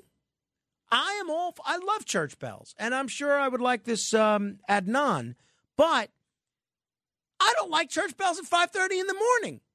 If you tell me, all right, you have to go to a church in your neighborhood that's ringing church bells at 5:30 in the morning, you know what? I may have to find a new religion. You know, I am a minister, very proud to be, in the Universal Life Church. We don't have any calls to prayer, any noises at odd hours, except for this radio show. That's the only religious noise that we have at odd hours. Council member Jamal Osman added, it's something I grew up with, but not my children. He said hearing the call to prayer from local mosques brings him joy. I'm not against local mosques having a call to prayer. I'm against allowing the call to prayer to violate noise ordinances and waking people up at 5:30 in the morning. Now, let's say you work nights, like I do, but I work, probably I get to bed around 6:37, right? But let's say you get home at 4 o'clock in the morning, 3 o'clock in the morning, 2 o'clock in the morning. And if you're listening to this show, you can appreciate what I'm saying. And you just want to eke out a couple hours of sleep. Is this the sound you want to hear at 5:30? That's it, huh?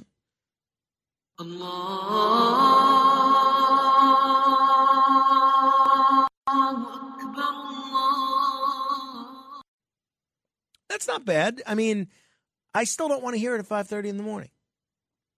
I think that religious sounds, whether it's church bells, whether it's the Muslim call to prayer, whether it's whatever the Scientologists have, I think they should have to adhere to the same noise ordinances that everybody else does. 800-848-9222, 800-848-9222. What do you think? Let me begin with Tommy in New Jersey. Hello, Tommy. Hey, what's going on, man? Yeah, I don't mind that sound that much, really. Like, when you compare it, like, you're, like, saying, like, religious sounds, it's no different than, like, the train going by. Yeah, you just got to deal with it. All right, well, that's fair. I didn't think of that, right? Trains do run at all hours. That's a fair point. All day long trains are going. Like, you live in the city. You know, you have cabbies honking horns and everything.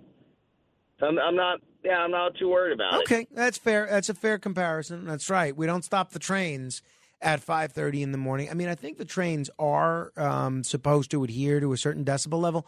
You usually only hear the trains if you live right by a train station. But okay, that's a fair point. Hugo is in Canada. Hello, Hugo. Well, Mr. Moreno, this is every day I think about this subject because I'm confronted to it at every moment, everywhere. Yes, it's. I think it's as simple as speaking loud. Some people just can't tolerate people that speak loudly. Hey, don't you keep it down? Keep it down. Okay, so I keep it down. I'm keeping it. I'm gonna relax because the guy comes. The guy is coming out of the operating room, and they just took his arm out. No arm, and he's relaxed. The guy is so relaxed. He says, "You want to pray with me?" And in the waiting room, in the hospital waiting room. So I just fall on my knees and we pray very softly. This other guy comes along. He's from another Christian sect, and he speaks like Jesus Christ.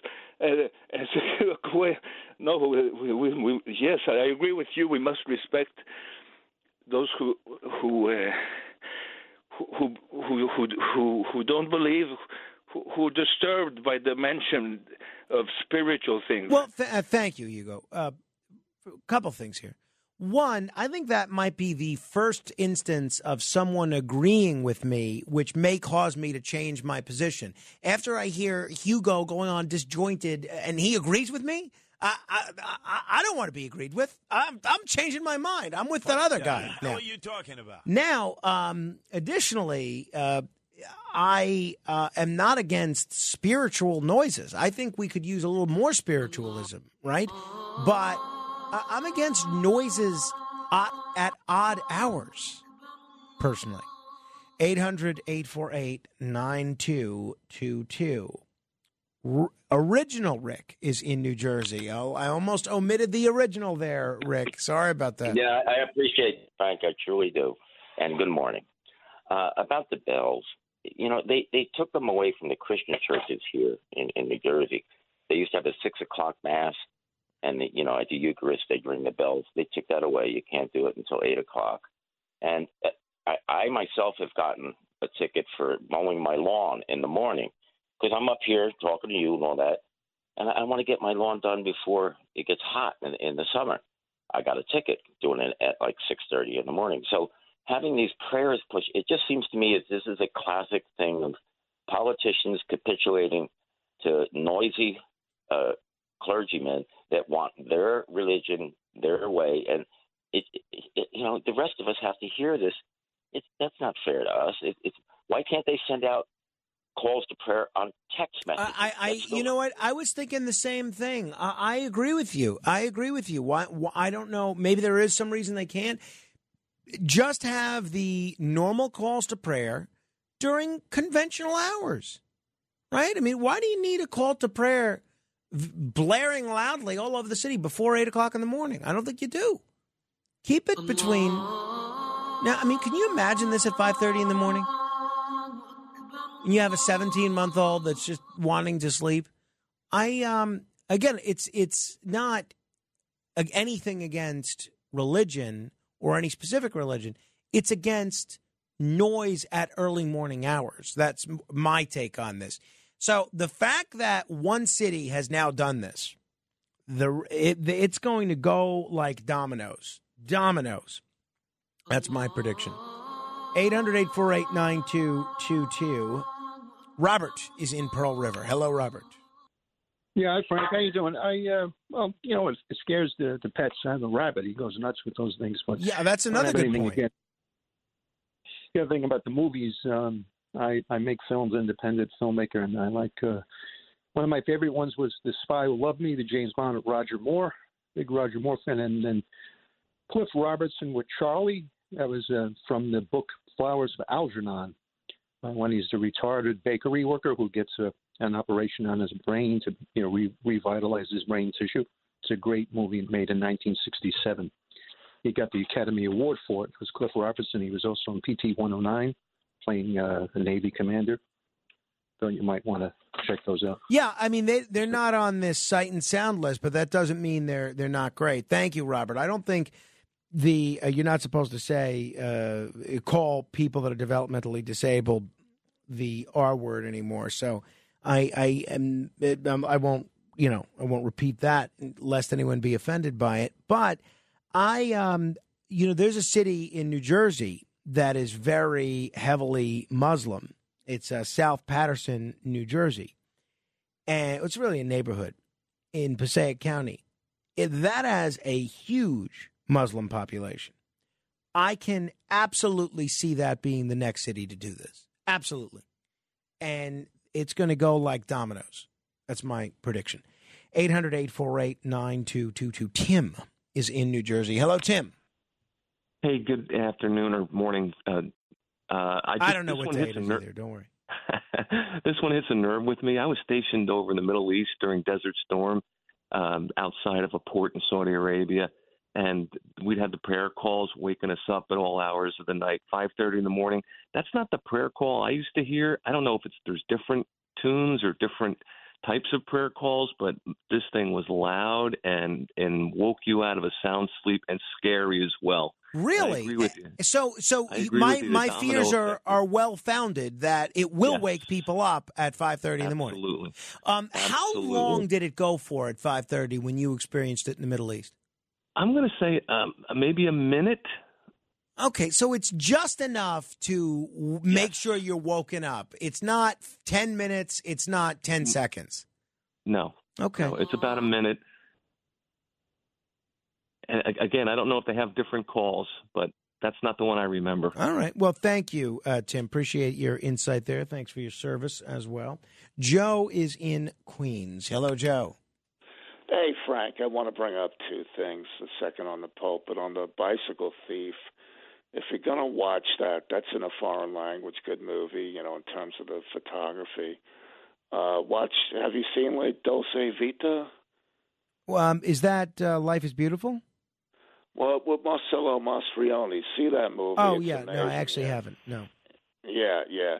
There's a scene where he's basically a newscaster, and he's writing about the decadent crowd, and then he kind of gets lured into it, at one point. And so I got off on a tangent going through all these movies, and hang on, Joe, don't go anywhere. If people want to see that whole list and how it's changed since 1952, I just linked to it on my Facebook page, and it's a really fun thing to do to just scroll. Just start this article at the top, and even it's a lot of pictures and a lot of visuals and a little bit of moving images. If you don't even want to read it, you don't have to. You could just scroll and see how the films have changed over the years and see how different filmmakers, their place on the list has either improved over time or it's gotten worse over time. Orson Welles, Ingmar Bergman, they've gotten worse over time. And what they did in 2012 and in 2022, they didn't just have a top 10 list of the greatest films of all time. They had a top 100. So they really do a good job looking into this. And I thought it was an interesting piece. It's on my Facebook page right now. Take a look at it, facebook.com/Morano fan. All right. Without further ado, Joe, what else did you want to add? Yeah, okay, just on that movie, look for and I want to comment on the Pope. On that movie, look for a scene where he's typing on a beachfront villa, and he has like a 8-year-old boy, picking up his papers. It's just an amazing scene. You wonder what happened to the kid. On the Pope, look at LifeSiteNews.com. This Pope is not a Christian or a Catholic, unfortunately. For example, I read a couple of books on him. He said the miracle of the loaves, they had the food already there. And, Jesus just sent a wave through the people and they just took it out. So he's not, unfortunately, even a Christian, but LifeSiteNews.com has Joe, first, just to clarify in the film, that you're talking about, is it that I have to see that has the scene that you mentioned? Is it La Dolce Vita or Bicycle Yes, Thieves? La Dolce Vita. Okay. You'll love this Got film. it. I will check it out. Yeah. Honestly, I understand you probably have many significant ideological, theological, and other differences with the Pope. But how can you really call the Pope the leader of the world's Catholics? How can you really say that the Pope is not a Christian or a Catholic? How can you do that? Just by what he says. Just by what he says, Frank. But isn't that exercising the same kind of judgment that Jesus didn't? No, it's not a judgment, Frank. Well, it's not a judgment for you to say the leader of the world's Catholics isn't Catholic? He's not a leader, Frank. Look at what you got to look at what he says. In your opinion, right? So no. He doesn't agree with anything that's written in the Gospel. So in your view, people that don't agree with anything that's written in the Gospels, even if they become the Pope, they're not Catholic. Right. Okay. Right. Well, is that based in any sort of dogma or doctrine? Well, Frank, I mean, anybody that would read the Gospel or the Miracle of Loaves would take it on face value. All right. Well, where so do you come off again, saying Joe, it's just to me, it's ridiculous. Thank you. To me, the hallmark of Christianity and I don't pretend to be a religious scholar at all, is to live by Jesus's words. And in the book of Matthew, chapter 7, I think, when he says, "Judge not that ye be not judged, for with what judgment ye judge, ye shall be judged." If you're going to say, be the judge of whether someone else meets your litmus test of who's Christian or who's Catholic, I'm not sure that's very Christ-like, honestly. So I get that you don't like the Pope. You don't have to like the Pope. But for you to say he's not Christian, come on. It sounds like you don't like him because you don't agree with his politics. And you know what? There are a lot of leftist Catholic people over the years. Dorothy Day, who, if she's not already a saint, they've begun the process of trying to make her a saint. Dorothy Day was as left-wing as can be. Martin Sheen, there's no more devout Catholic in the world than Martin Sheen, also happens to be a socialist. If you're talking about people like, liberation theology, it's a whole aspect of socialism that's centered around Christianity. And if you look at a lot of the things that Jesus said about money, they fit very well with socialist dogma. So I think that's a load of hooey, to be honest. 800-848-9222. 800-848-9222. Andrew is in Connecticut. Hello, Andrew. 77 Music Radio. Andrew? I don't want to take you away from anything, Andrew.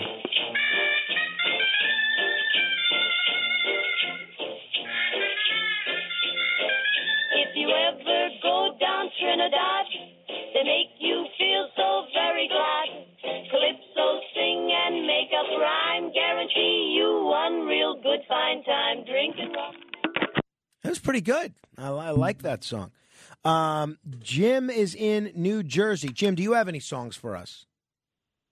Unfortunately, no, but good morning, Frank, and happy tax deadline day to you and your listeners. Thank you, and I want to wish a happy tax day to John Tirolosi and all the accountants that are up early filing and filling out their last client returns today. So hopefully all of you guys that have worked hard this tax season get a vacation very soon. What was your comment, Jim?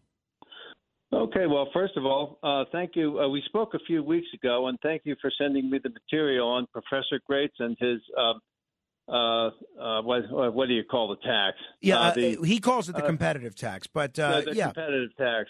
Yes, it's very interesting. The question that you would have to ask yourself, Frank, is, the competitive tax is a hybrid between the national sales tax and an income tax above $100,000. And the question you'd have to ask is how long do you think the threshold is going to stay $100,000? Now, I just as to my credentials, I'm Jim Bennett. I'm the secretary, board member, and grassroots director of an organization called Americans for Fair Taxation. We're the sponsoring organization behind the Fair Tax. That's the national sales tax. And if you want to check us out, we're at fairtax.org. And I remember a couple of your criticisms from last time. Obviously, the rate, nominal rate, is 23% tax inclusive, 30% tax exclusive, but nobody's going to effectively pay that rate under the fair tax for a couple of reasons. First, you have the family consumption allowance. It's called the prebate, and that goes to every household in the United States whose members are lawful residents of the United States to untax that household for consumption up to the poverty level. Now, I think in terms of the rate, one thing you could do with the fair tax, if you wanted to lower the rate, was you could get rid of replacing the payroll tax, which covers Medicare and Social Security. But then you're going to run into the criticism that those are the most regressive taxes that exist, and you might as well keep that. Right. And that the other reason about comment about the tax under the fair tax is that elasticity in demand and competition will force pre-tax prices down. So in effect, Wait. And again, I was hoping to have a whole debate about this when Congress scheduled hearings about this, because we were told that Kevin McCarthy, as a condition for becoming Speaker and getting the Freedom Caucus on board, would have a hearing on this. But I've been paying attention pretty closely, and to my knowledge, and maybe you know better, there haven't been any hearings about this. But take me through that last thing that you just said, that how this wouldn't dramatically raise prices for everybody. Well, first of all, if your household is members are lawfully residents of the United States, you're going to get a refund in advance at the beginning of the month for consumption up to the poverty level. So in effect, up to the poverty level, under the fair tax, nobody would pay a dime of tax, which you can't say today because people pay the payroll tax, which is probably the most regressive tax in the portfolio. And secondly, I actually did a study on this in the 7th Congressional District, and I found that people would pay... In what state? New Jersey. Uh-huh. And I found that I had to make a number of simplifying assumptions because it's difficult to compare a consumption tax with an income tax.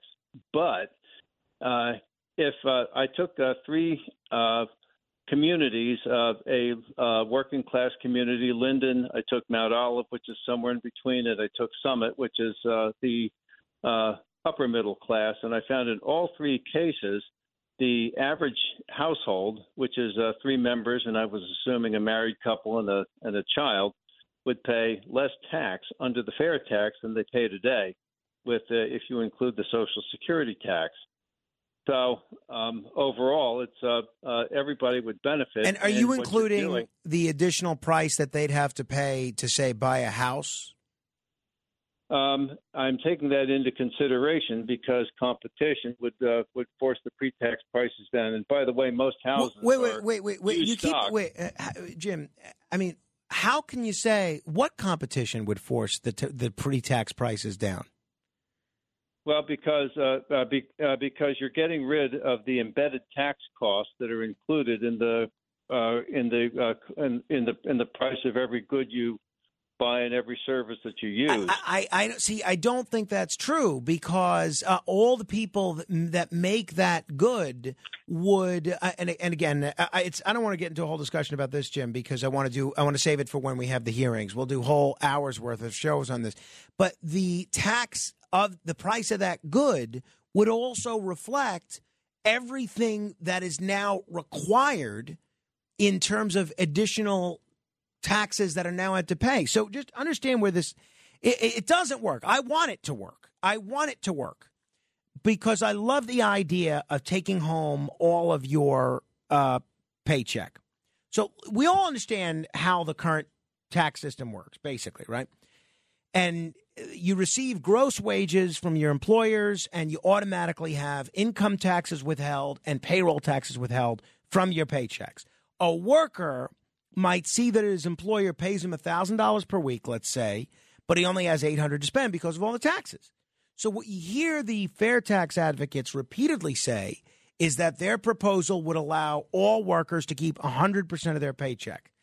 The clear implication is that it would be exactly what Jim said, that withholding would simply disappear, including for payroll taxes. The worker now netting $800 per week would immediately get a $200 raise and start taking home the full $1,000 now that he's paid. Now, let's stick with this for a minute, and let's pretend. And meanwhile, it wouldn't be the case because you think New York's going to do away with its taxes?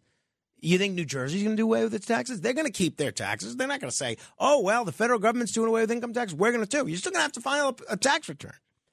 But anyway, let's stick with this idea. So the worker now getting $800 per week would immediately get a $200 raise and start taking home the full $1,000 that he's supposed to get, okay? Instead of paying income and payroll taxes, workers would pay their taxes when they buy things. So this would impose a 30% tax on all goods and services. So on the day the fair tax is imposed, a worker's disposable income would rise. It is true. but he would have to pay more for every single thing he buys. There's no way you can throw a 30% tax on everything and have prices go down. There is no way that is possible. It is economic utopianism. I've done alien segments that are far, far more credible than that idea. It's just not possible to put a 30% tax on everything, including government purchases, and say prices are going to go down. It doesn't work. But, so let's play this out. Whether he's better off or not depends on what his effective tax rate is. See, assuming he spends all of his income and no more than that, he will be no worse off if he now pays 30% of his income in taxes. That is his effective tax rate as 23% or 30%. He's 23% more income, but pays 23% more for everything he buys. But in this case, for this guy, the fair tax is a wash. The worker's no better or worse off in terms of taxes than he is now. He may still prefer the fair tax because he doesn't like filing tax returns, but you still have to file a tax return if you live in a state that has an income tax. The worker, so fine. These are all perfectly valid reasons to favor the fair tax or any other consumption tax proposal. But what if the worker is now paying less than 23% of his income in federal taxes? In this case, he's worse off. The prices of the things he buys rise by more than his income rises from the elimination of the income and payroll taxes. Conversely, if one is wealthy and in a tax bracket above 23%, that person would be much better off. His income and payroll taxes would fall by much more than the prices of goods and services he consumes would rise. And this has been looked at by Grover Norquist of Americans for Tax Reform, by the Wall Street Journal. This has been looked at by very conservative groups, and there's just no way to make the numbers make sense. There's a reason that this has not been implemented anywhere, because if you have a calculator, it just doesn't make sense. I think the question you have to ask is, who funds Americans for Fair Taxation? Because usually when you have a group that is pushing a certain proposal, chances are part of the funding for that group is coming from people that probably stand to benefit a great deal from it. Not just with this plan and not just with this group, but any group. All right, 800-848-9222. I didn't mean to go so long there, but Jim got us off track on a fair tax discussion. 800-8. You know who originally came up with the idea for the fair tax, by the way? Just to go back to our religion conversation and bring us back. The Church of Scientology. The Church of Scientology came up with it in the about 30 years ago as a way to get rid of the IRS. I think that's the case. Anyway, I mean, maybe it wasn't the fair tax specifically, but they did come up with a national sales tax as a way to get rid of the IRS because they didn't like how the IRS was treating Scientology. All right, 800-848-9222, 800-848-9222, straight ahead. The Other Side of Midnight with Frank Morano. It's The Other Side of Midnight with Frank Morano. Frank Morano.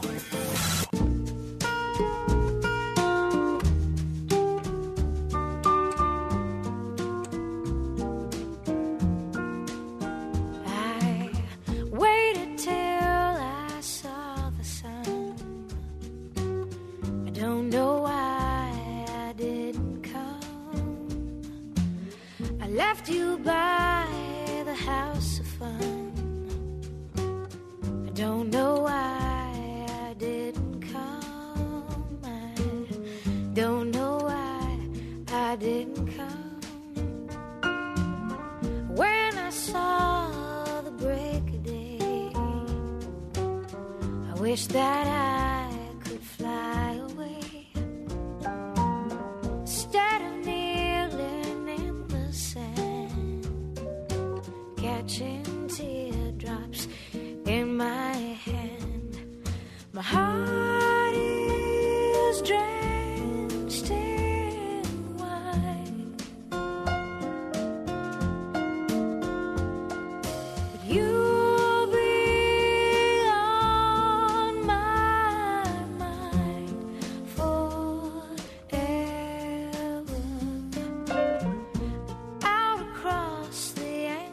Nora Jones, don't know why. Hey, you know what's a big problem with young people in this country? Colorectal cancer. Colorectal cancer is rising in young adults, and some very concerning numbers. No one's exactly sure why the cases are rising. Some people point to issues with diet. Some people have other theories. But if you look at the numbers tell us that this disease, colorectal cancer, is the fourth most common cancer diagnosed in the United States, and it is the second leading cause of cancer deaths. They also tell us that the numbers also tell us that the rates of new cases and deaths from colorectal cancer have fallen dramatically over the past 4 decades. But the numbers only tell a part of the story. While overall cases and deaths have declined, especially among older adults, because they're getting colonoscopies and doing the proper preventative care and maintenance, colorectal cancer diagnoses have increased dramatically among young adults.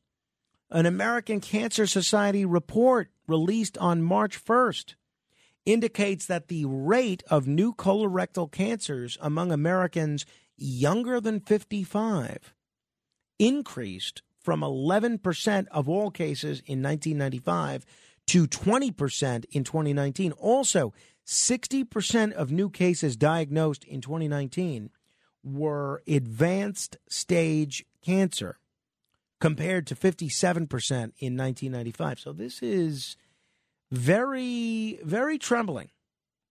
Very troubling. One statistic that hasn't changed is that colorectal cancer still affects mostly seniors. 55% of cases are diagnosed in patients 65 and older. So for a variety of reasons, more people are getting screened and fewer people are smoking.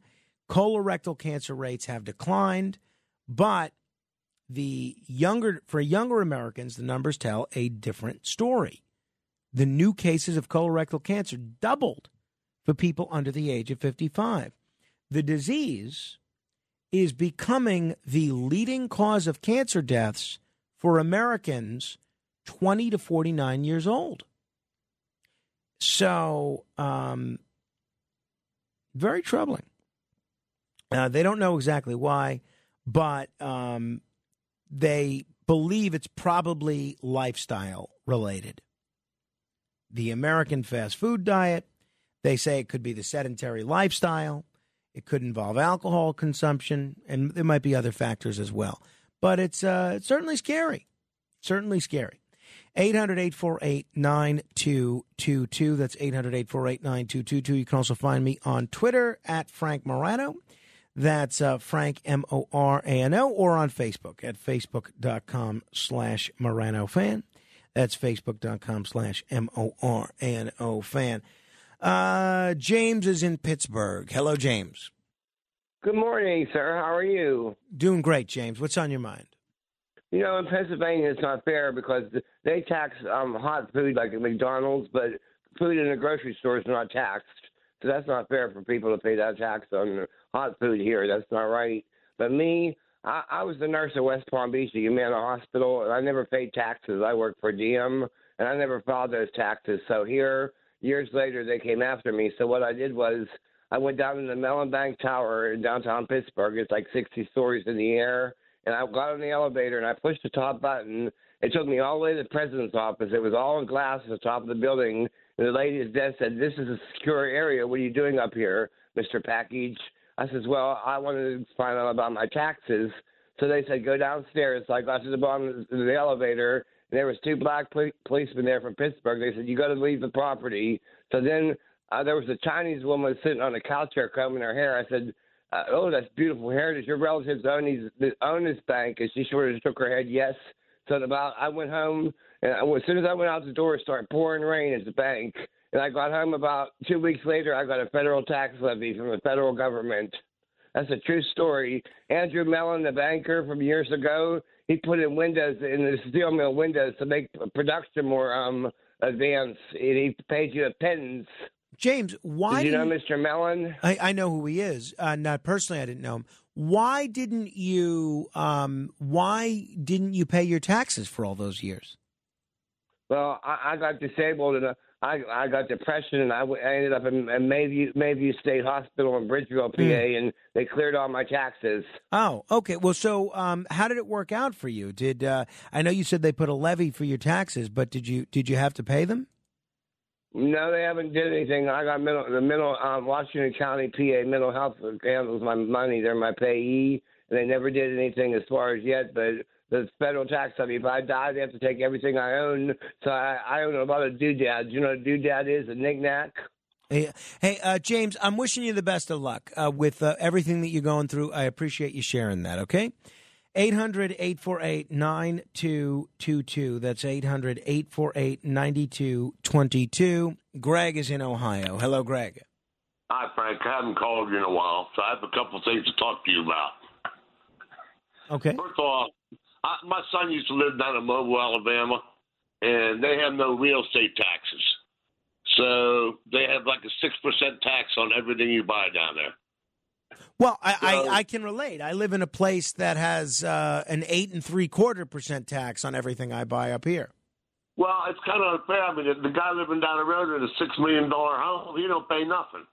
Well, I hear you. Again, I'm no expert on the tax structure in Mobile, Alabama, but you know, in the place where I live, you have to pay a little bit more in property taxes generally if you have a nicer property. Well, if you're going to renew your license down there, it's $400. Yeah, they nickel and dime you to get to death, right? They say the only thing, the guarantees in life are death and taxes.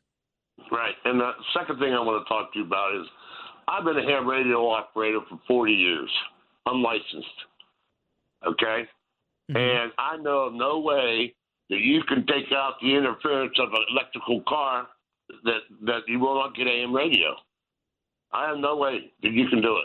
I think it is a ruse. I think they're pushing this for some other reason, clearly. And you know, I didn't get to see any of Tucker Carlson's interview with Elon Musk last night. We have a couple of clips of it, but I think they mostly talked about Twitter.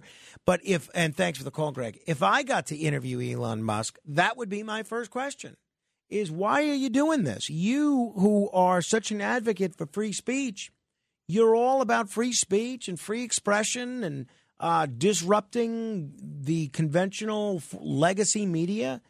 Nobody does a better job of that than talk radio, and this is going to really hurt talk radio. 800-848-9222. This is The Other Side of Midnight, straight ahead. The Other Side of Midnight. It's The Other Side of Midnight with Frank Morano.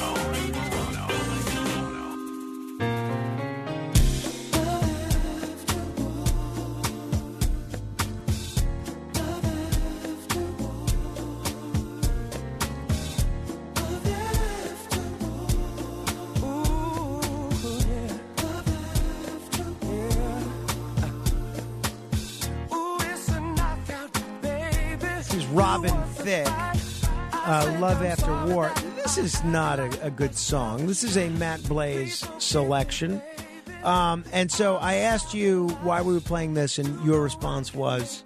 I said, I saw it. I thought it sounded all right. I didn't think it was horrible. No, this is not good. And we didn't have any of the stuff that you asked for today. What about the stuff I asked for yesterday? No, we don't have that either. Are we getting it? I mean, what's going on? I am not in charge of the purchasing of the music, so I cannot tell you that answer. All right. So that's it. Sorry for this, everybody. But address your letters to Matt Blaze. By the way, you can listen to Matt Blaze, Kenneth, and Alex Barnard in the Darker Side of Midnight podcast. Just go to RedApplePodcastNetwork.com, search Darker Side of Midnight, and they do a post-show wrap-up that where they analyze the day's events. And today, I have a feeling not only will they be making fun of me, which is sort of their go-to, but they will also probably be letting Richard C. Hoagland have a piece of their mind as well. So we'll see where that goes. All right, 800-848-9222, 800-848-9222. So they discontinued Tab. So one of my favorite sodas these days is Zevia. And during Lent, when I abstained from alcohol, and I also abstained from bread and pasta and really everything, I would allow myself one treat of a Zevia a day. And I even got these tall cans of Zevia because my favorite flavor of the Zevia is the ginger root beer. They're all good. I like them all, but I love the ginger root beer. And I got in the habit of having one of those a day because Zevia is actually pretty healthy. There's nothing bad in it. It's just carbonated water, stevia leaf, artificial flavors, and citric acid. No sodium, no sugar, no calories. It's almost like a flavored mineral water. And I also really like the taste because it's not too sweet. Like a regular soda might be too sweet. It's not. So my wife made dinner last night.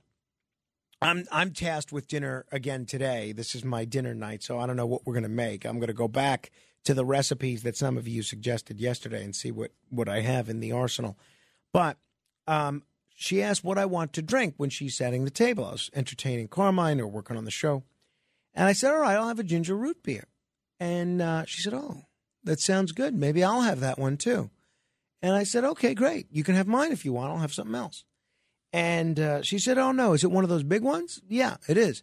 So I said, well, maybe I'll just have a little bit of yours if that's okay. Sure. So she gets a glass and she pours my ginger root beer into her glass. I drink from the can. The thing that immediately strikes you when you drink a Zevia ginger root beer or a Zevia cola is what? It's clear. It's clear. If you drink, whether it's a cola or the ginger root beer, it tastes like ginger root beer. It tastes like cola, but it doesn't look like mug root beer or Pepsi or Coke. It's clear. You know why it's clear? Because there's no dye, no food coloring, nothing at all. And I said to Rachel, I said, do you see that? Do you see the color of that? She said, it's clear. I said, that's right. There's no dye. And she said, why do other sodas put dye in there?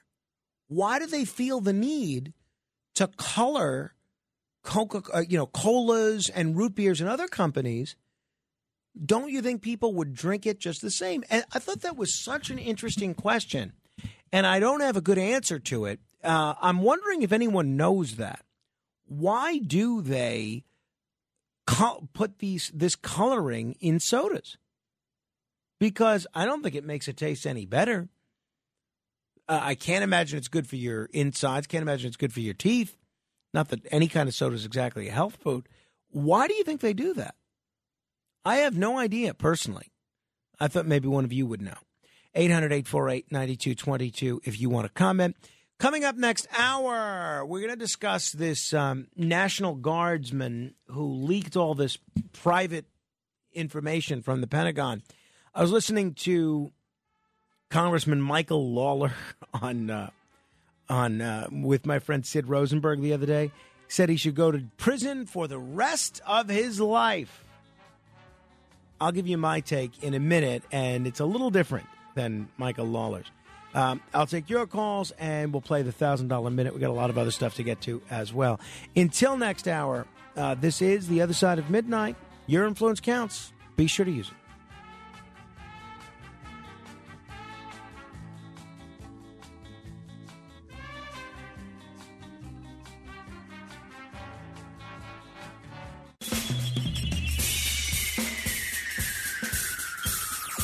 This is The Other Side of Midnight with Frank Morano. They're running a strange program, y'all. Now, here's Frank Morano.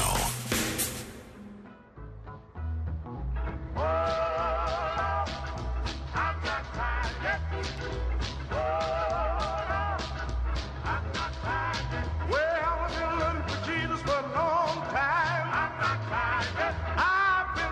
for Jesus for a mighty long time. Oh, I've been running for Jesus for a long time. I've been running for Jesus for a mighty long time. I'm not tired. Oh, no. I'm not tired. Oh, no. Well, I've been running for Jesus for a mighty long time. The reason you see me doing this, I got Jesus on my mind. When you see me praying, I'm praying both day and night. In order for me to make it to heaven, I've got to put up a good fight. You know what the Lord done for me?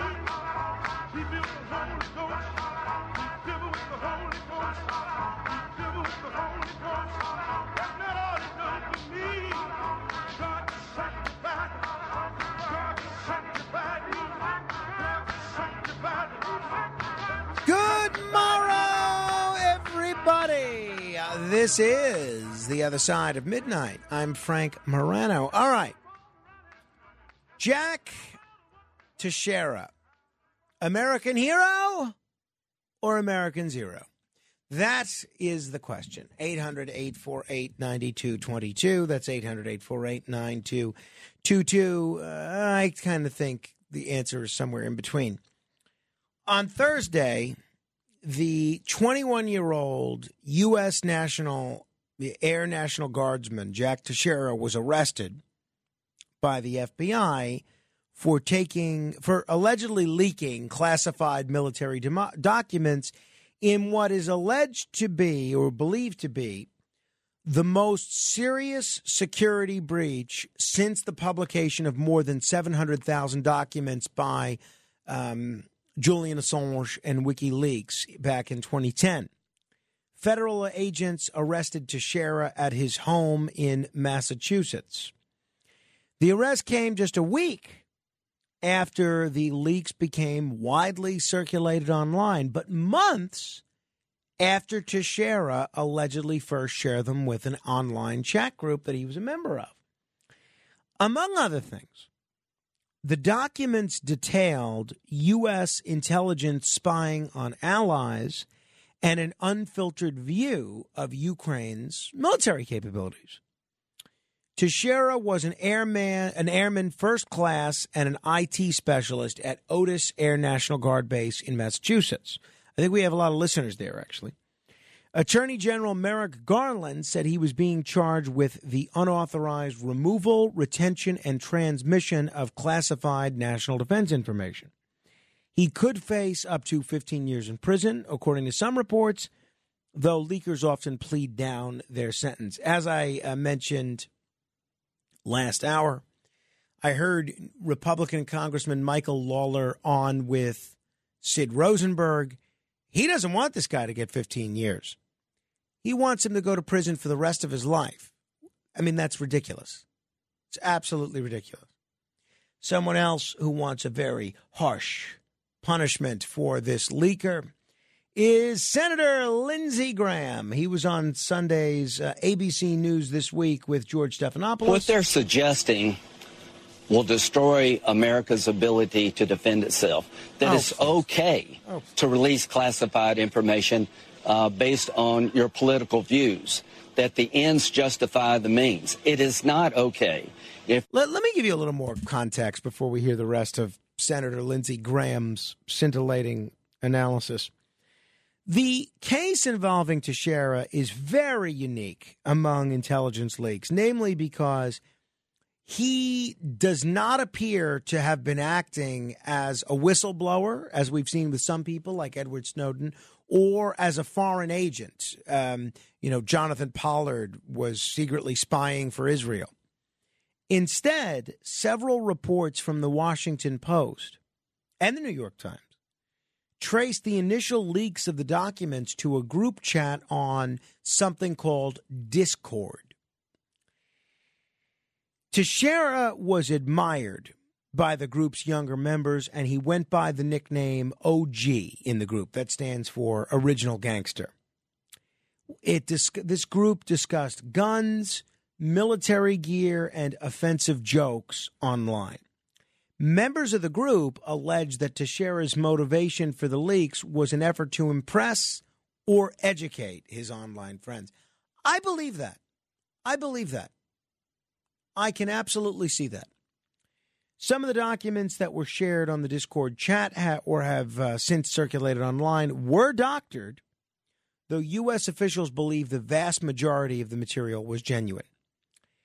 Fallout from the leaks is major. Allies in countries like South Korea have expressed a mix of outrage and denial because we're spying on them.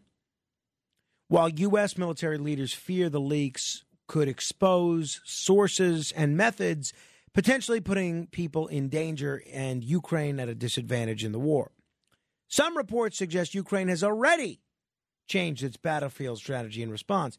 The leaks drew widespread criticism from across Congress, though some members like Congresswoman Marjorie Taylor Greene praised Teixeira because he told the truth about the presence of U.S. special forces on the ground in Ukraine. This is what she said on Twitter. This woman is she's just too much. This is what she said. Jack Teixeira is white, male, Christian, and hang on, let's see. Is white, male, Christian, and anti-war. That makes him an enemy to the Biden regime.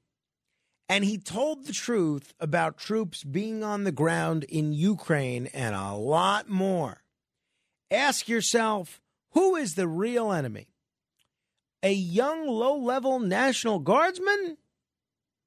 And she made it plural instead of guardsman, M-A-N. Okay. Or the administration that is waging war in Ukraine, a non-NATO nation against nuclear Russia without war powers. Now, what does the fact that he is Christian and white have to do with this at all? It has nothing to do with this. He wasn't leaking the documents because of some belief in Christianity. And again, the rest of what she says, I get. But the fact that he's white and Christian has nothing to do with this. So the people on the right are divided. You have some people criticizing the Biden administration for allowing this to happen, and other people criticizing Teixeira's defenders like Marjorie Taylor Greene. Some are framing Teixeira as a whistleblower and argue the corporate media is engaging in character assassination. Others say he is a criminal leaker and should be prosecuted, not praised. In Red State, the blogger Strafe said Teixeira was no hero and no martyr. In PJ Media, Ben Barty criticized the rules on classification and the corporate media's relationship with the deep state. The New York Post editorial board said defenders of Teixeira should be ashamed. This is what the New York Post said. One sure way to become a political hero in this country, it seems, is to betray it by revealing official secrets. Just look at the response, left and right, to the theft and publication of highly classified documents by Teixeira. Representative Green defended him, and lefty gadfly Glenn Greenwald praised Teixeira on TV by saying that he did the job of what journalists claim to do. In reality, Teixeira simply sought to impress boys in an online forum. Most reasonable people would agree that spilling state secrets simply to show off, not to uncover human rights abuses or other crimes, is not just spectacularly dumb, but also treasonous. Worse, the debate about his heroism distracts from more pressing questions like why would a gamer barely into his 20s serving in tech support have such easy and plentiful access to high-level documents? I think that last part of that editorial is a fair question. I mean, why does he have access to all these classified information? I feel like this is not the kind of guy that should have this kind of information. Lindsey Graham, in response to Marjorie Taylor Greene Tucker Carlson and other conservative defenders of Teixeira. What they're suggesting will destroy America's ability to defend itself, that it's okay to release classified information based on your political views, that the ends justify the means. It is not okay. If you're a member of the military intelligence community and you disagree with American policy and you think you're going to be okay when it comes to leaking classified information, you're going to go to jail. It's one of the most irresponsible statements you can make. Now, what is the left saying? The left has also criticized the fact that Teixeira has classified clearance. Some are warning about the rise of young white men who are being radicalized. Others focus on the importance of smaller group chats that are now driving major events like January 6th and these leaks. In Slate, which is a left-wing publication, Fred Kaplan said he didn't fit the usual profile of a leaker and questioned how this could have happened. In Salon, Lucian K. Trescott IV warned about the radicalization of white youth. In The Atlantic, Charlie Warzel said, of course, this is how the intelligence leak happened. Here was Glenn Greenwald on Tucker Carlson talking about this on either Thursday night or Friday. I think it was Thursday. I can't think of an incident, Tucker, that reveals more vividly the real function of our nation's largest media corporations than what just happened here. If you're a real journalist, somebody who's devoted to transparency, shining a light on the most powerful government actors when they lie to the American people and informing the public, you would be celebrating this person who stepped forward and risked his security to show his fellow citizens that the government was lying about this incredibly important war with a nuclear armed power, that we have actual troops deployed on the ground in Ukraine. There's going to be no diplomatic resolution through at least 2023, that Zelensky is planning on using our weapons to strike deep into Russia, which we were told would never happen, risking escalation. He did the job of what journalists claim to do, which is showed the public the truth. If you work for the intelligence agencies, you would be furious at this person. You would hate him because he revealed that you just lied. He exposed the truth about what you were doing. What's amazing is the New York Times, the Washington Post, all the people who were at that Pentagon briefing today think the way the CIA and the Pentagon think. They hate this person. It was the New York Times and the Washington Post that did the FBI's work and found the leaker and led the FBI to him. They're demanding that he be punished. They're demanding that the government clamp down and keep things more and more secret. What kind of journalist would ever do that, would want to see a leaker exposed and punished and then demand that the government keep even more secret? But that is what these media corporations are there to do. They love leaks when the CIA and Homeland Security tell them to leak. That's when they disseminate propaganda to the public, like they did during the Trump years when they leaked the transcript between Michael Flynn and Ambassador Kislyak, the most serious kind of leaking crime. The Washington Post did that. Nobody looked for that leaker. Nobody cared. Everybody cheered because it served the interests of the security state. But when it comes to transparency that undermines the agenda of these agencies and that proves to the American people what the truth is, it's amazing that these journalists are on the side of the government and will actually hunt down the leaker and demand that he be punished even more. I have to tell you, I really do agree with most of what Glenn Greenwald said there. My take is somewhere in between Marjorie Taylor Greene and Lindsey Graham. I am very surprised at the source of this leak, which is pretty novel. Usually, I was thinking this leaker was going to be someone like an Edward Snowden. I think the motivations of this guy, I don't think he's a hero. I don't think he was trying to affect a policy change. Marjorie Taylor Greene said that he's anti-war. I'm not even convinced he's anti-war. I think he was trying to show off to a bunch of underage kids. But I still think that the leak and the information that came out of this is valuable. So the thing for me that's the hardest aspect of this is figuring out how to punish him. Because I think 15 years is too harsh. I think life in prison, as Michael Lawler wants, is way too harsh. But you can't let someone leak classified information like this and get away without any sort of a penalty. So I wouldn't say I was shocked, but the details of this are not at all what I expected. So there's a lot of harm in deplatforming people and it's kicking them off Twitter and Facebook and everywhere else. One of those risks is that it can push people into these tiny little corners of the internet where groups like loners like this fella Teixeira were a part of increasingly common silos of misfits, essentially. And I think it's become apparent in the last few years that the existence of these groups is becoming more and more significant. I like leaks because they often give us an unfiltered look at events. The Pentagon Papers, WikiLeaks, Snowden, I love the information that we got from that. And I think but for that information coming out, the government would have continued making a lot of mistakes, particularly in the foreign policy area and the domestic spying area. Quite a few people, I'm sure, are upset with me saying that. I know that it's possible that leaks can have a negative impact. They can put people in danger, change the course of a war, set off a public panic. I don't mean that every leaker is noble or every leak is good. But as a guy that likes this information, reliable information in particular, I love reading about it. So while intelligence assessments can be kind of squishy or written with very low confidence, very few things offer us such an unvarnished and high-level information as access to classified documents. So the motivation does matter. And with that in mind, I kind of agree with all of Teixeira's critics, including Lindsey Graham.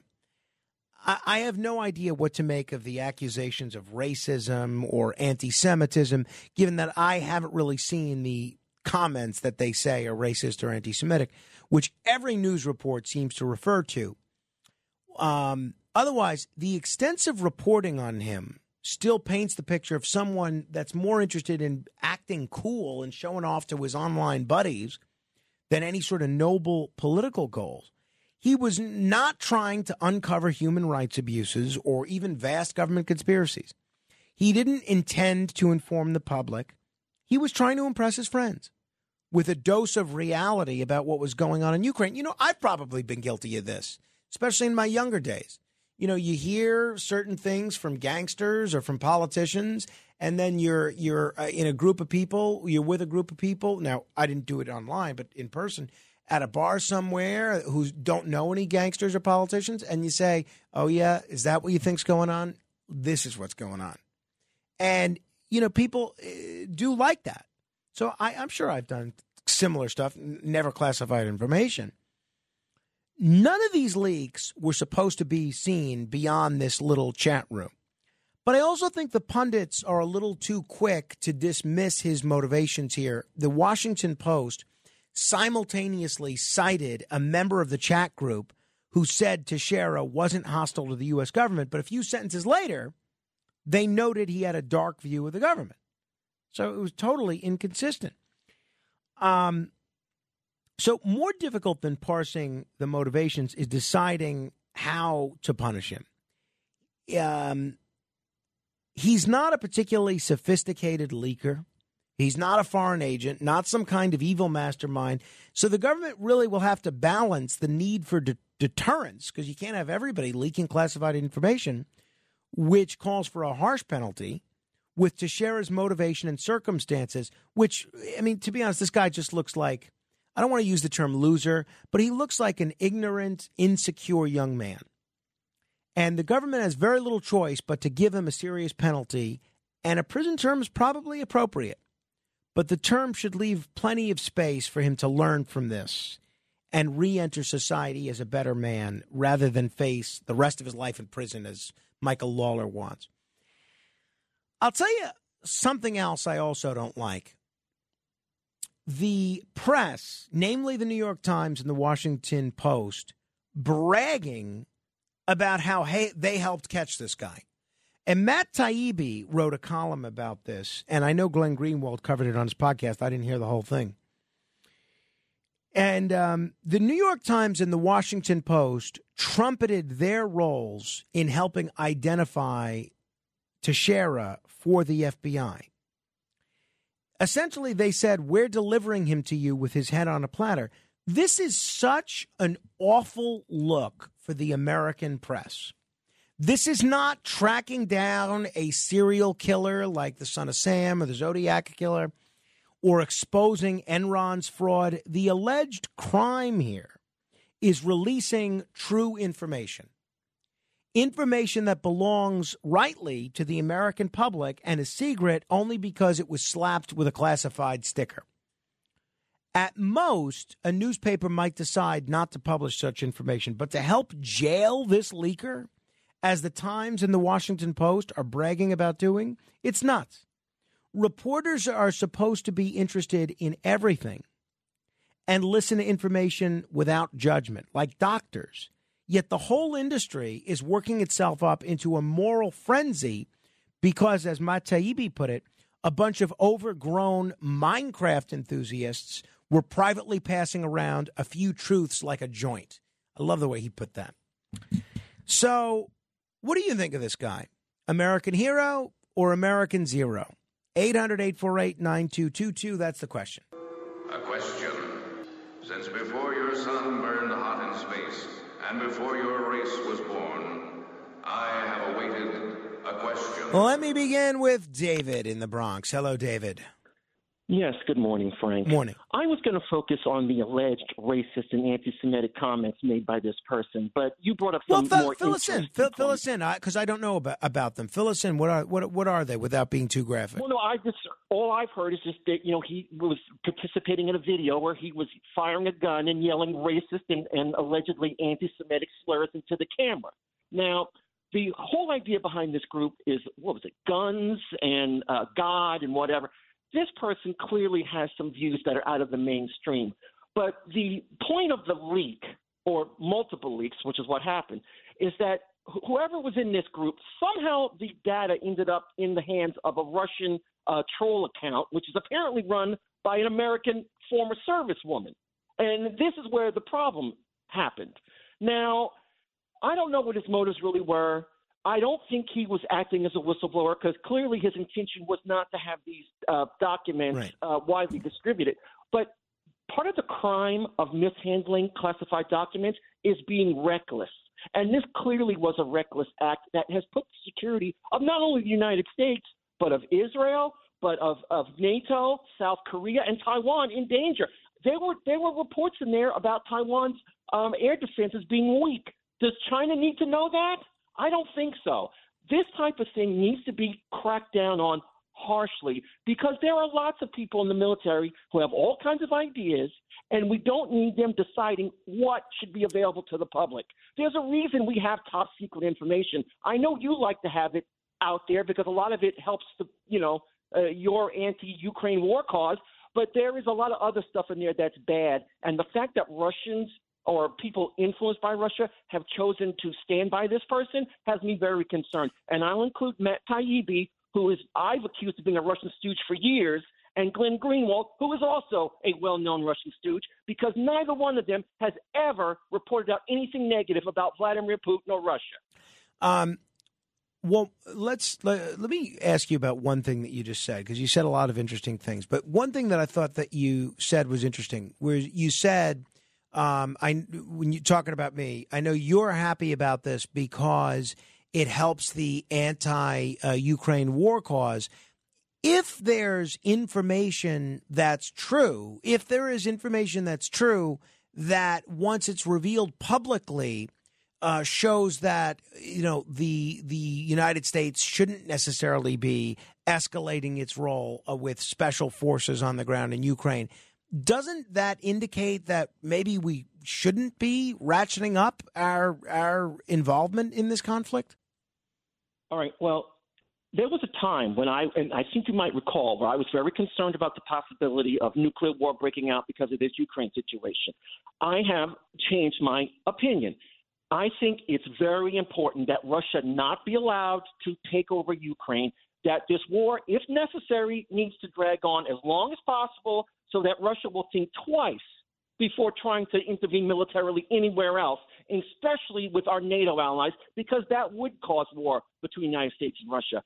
I'm very skeptical of people, and I'm not accusing you, but I'm very skeptical of people on the other side who complain about, oh, we're sacrificing Ukrainians, da-da-da. These people don't care about Ukraine. They don't care about any of this. They have an agenda. A lot of it is people who are very naive about Russia and what Russia's really doing.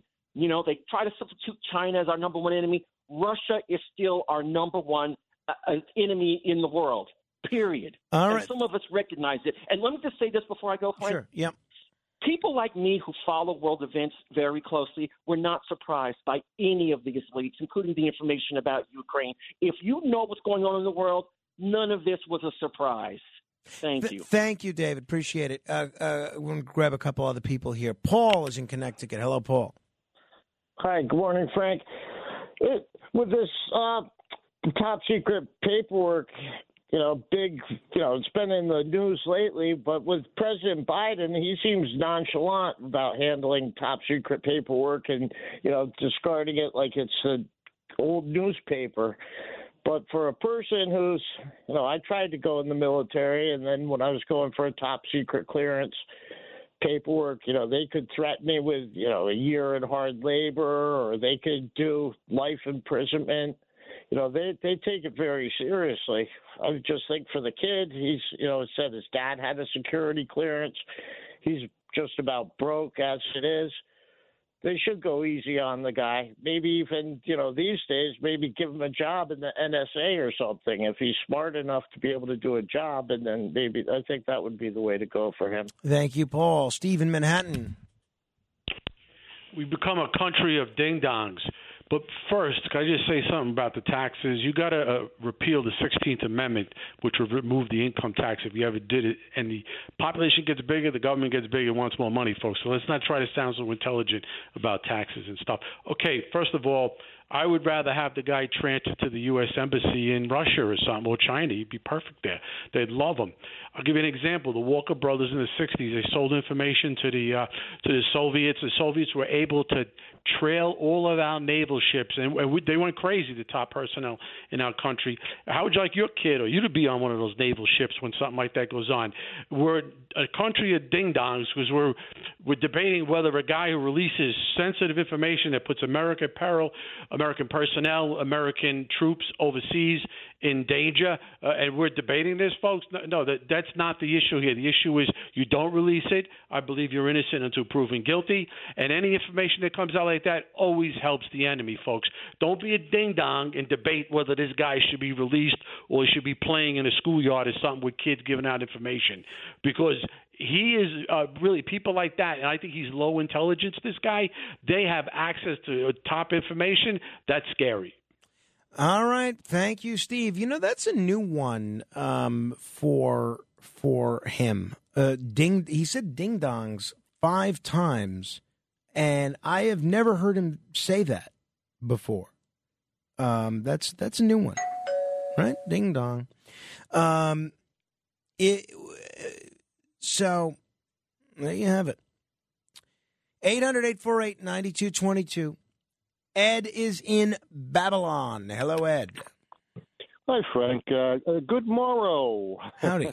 To change us up a little bit, I want to go back to soda. Wonderful. If you look traditionally at sodas, you had sarsaparilla made from the sassafras tree, root beer, and they had colors to them, like green tea, water, black tea. They're an extract, or you boil the root, whatever you do. And then you go on to things like Fanta, in orange soda. You put orange coloring in it. Mountain Dew is green. You got to watch out for Mountain Dew. It has bromide in it and competes with iodine for your thyroid. So even though I love this stuff, as a kid I would guzzle it. And you go on to your different chemicals. In the laboratory, when you isolate caffeine, it's green and crystalline in color.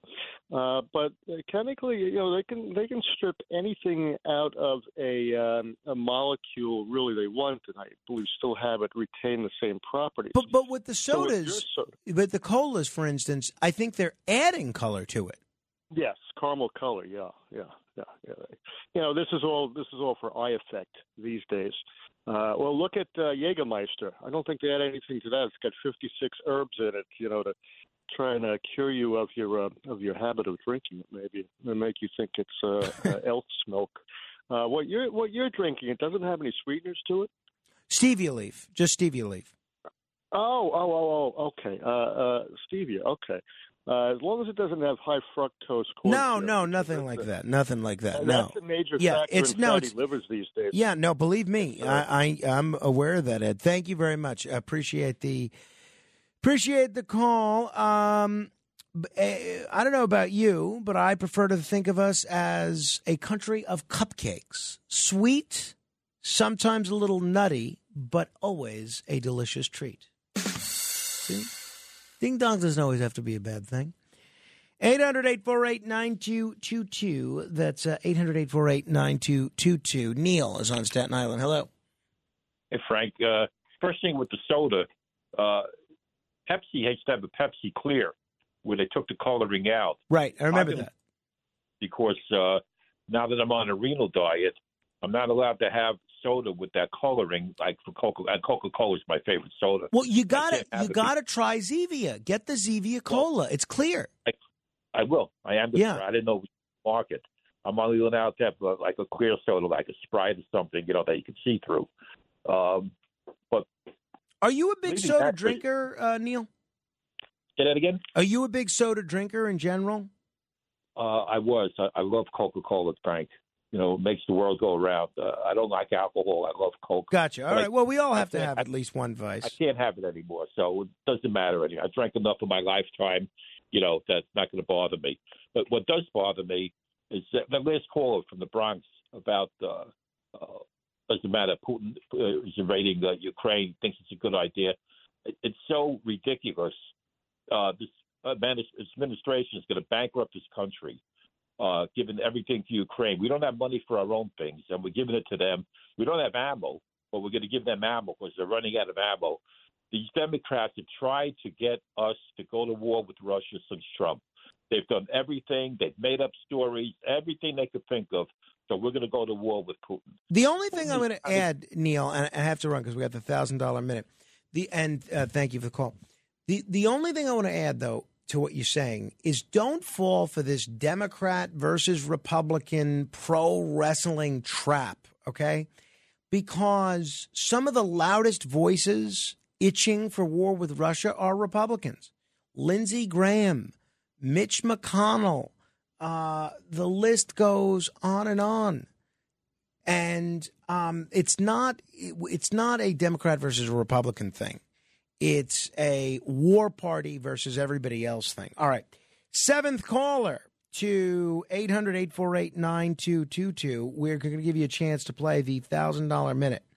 We have done away with the James Madison mandate, so there will be no James Madison. That's your clue. If there's a question, answer not James Madison. All right, seventh caller to 800-848-9222. You can be the lucky person to play the $1,000 minute. 10 trivia questions, 60 seconds, straight ahead. The Other Side of Midnight with Frank Morano. It's The Other Side of Midnight with Frank Morano.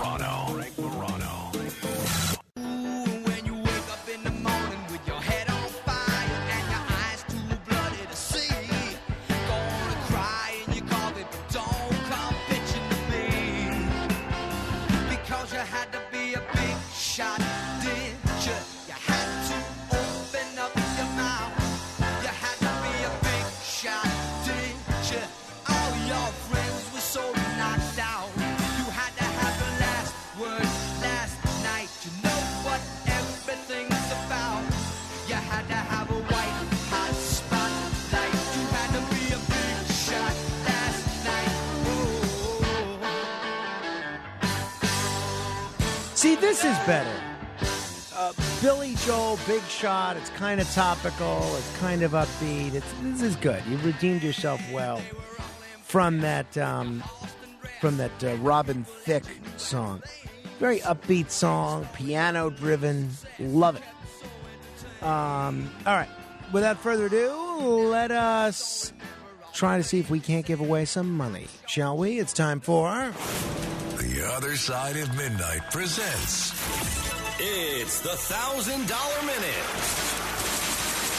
Answer 10 questions correctly in 1 minute, and you could win $1,000. Here's your host, Frank Morano.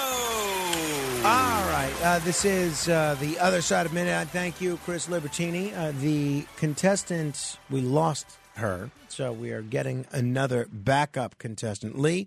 All right, Lee in Baltimore. Hello, Lee. Hey, how you doing, Frank? I'm well, Lee. Lee, have you heard this segment before? Yes, sir. Great. So you know what to do, right? Yes, sir. You never played before, though, right? I played one time back in December. Oh, okay. How'd you do? Made it through 4. Okay. No, it's not too bad. I've certainly seen worse. All right. So if you're ready to play, we'll get started. Okay. What is the shortest month of the year? February. Who painted the Mona Lisa? Van Gogh. I'm sorry, Lee. It was Da Vinci. Da Vinci. Jeez, painted that. Okay, that's not your best performance, Lee. But we're going to give you something anyway. Give your number to Kenneth, if you would. Okay. Hey, sure. All right. Thanks. Sorry you didn't do better, but there you go. I didn't think. I thought that was fair. Fair question, right? Matt plays Da Vinci. Absolutely, I got that one. You got that one. If I get it, it's okay. not That's the barometer. If Matt Blaze knows it, then chances are the Vox Populi should know it. By the way, speaking of the Vox Populi in Latin terms, I am loving the current season of Picard. I mean, this is Star Trek at its finest. This season of Picard is the best. I think it's the final season. It is the best season of the show there's been. It's only been 3 seasons. It has made me fall in love with Star Trek The Next Generation again. I always liked Next Generation. I watched it when I was on, saw all the movies. If a rerun pops on once in a while, I will see it. This basically Next Generation reunion that they're having on Picard is so wonderful that it makes me want to go back and rewatch the series. The only thing missing so far, and there's one episode left, I think it's coming out Thursday night or Friday morning. The only thing it's missing is Dr. Pulaski. Other than that, it is doing great. It is just wonderful. I have no complaints about it. The writing is stellar. The acting is stellar. I think it's just great. So much better than last season. So much better. I think they're doing a great job between developing new characters and bringing back the older characters from The Next Generation. I can't say enough good things about it. If you're a Star Trek fan and not watching Picard, especially Star Trek The Next Generation, you are missing out because it's really just tremendous as far as I can tell, as far as in my opinion. All right. Now, they say today is Holocaust Remembrance Day. Now, I thought we had Holocaust Remembrance Day a few months ago, and sure enough, that was International Holocaust Remembrance Day. This year is another Holocaust Remembrance Day because it's the 80th anniversary of the Warsaw Ghetto Uprising. So it's always important. I mean, if you think about it, really every day should be Holocaust Remembrance Day because it is such a uniquely horrible event in human society that it really, even if you talked about it every day, it's probably not enough to make up for the brutality of what certain human beings can do to others. So what I'm going to do is I'm going to link to the interview that I did, which was an hour long, with Dr. Dan McMillan, who I'm overdue to have on this show again. I want to have him back.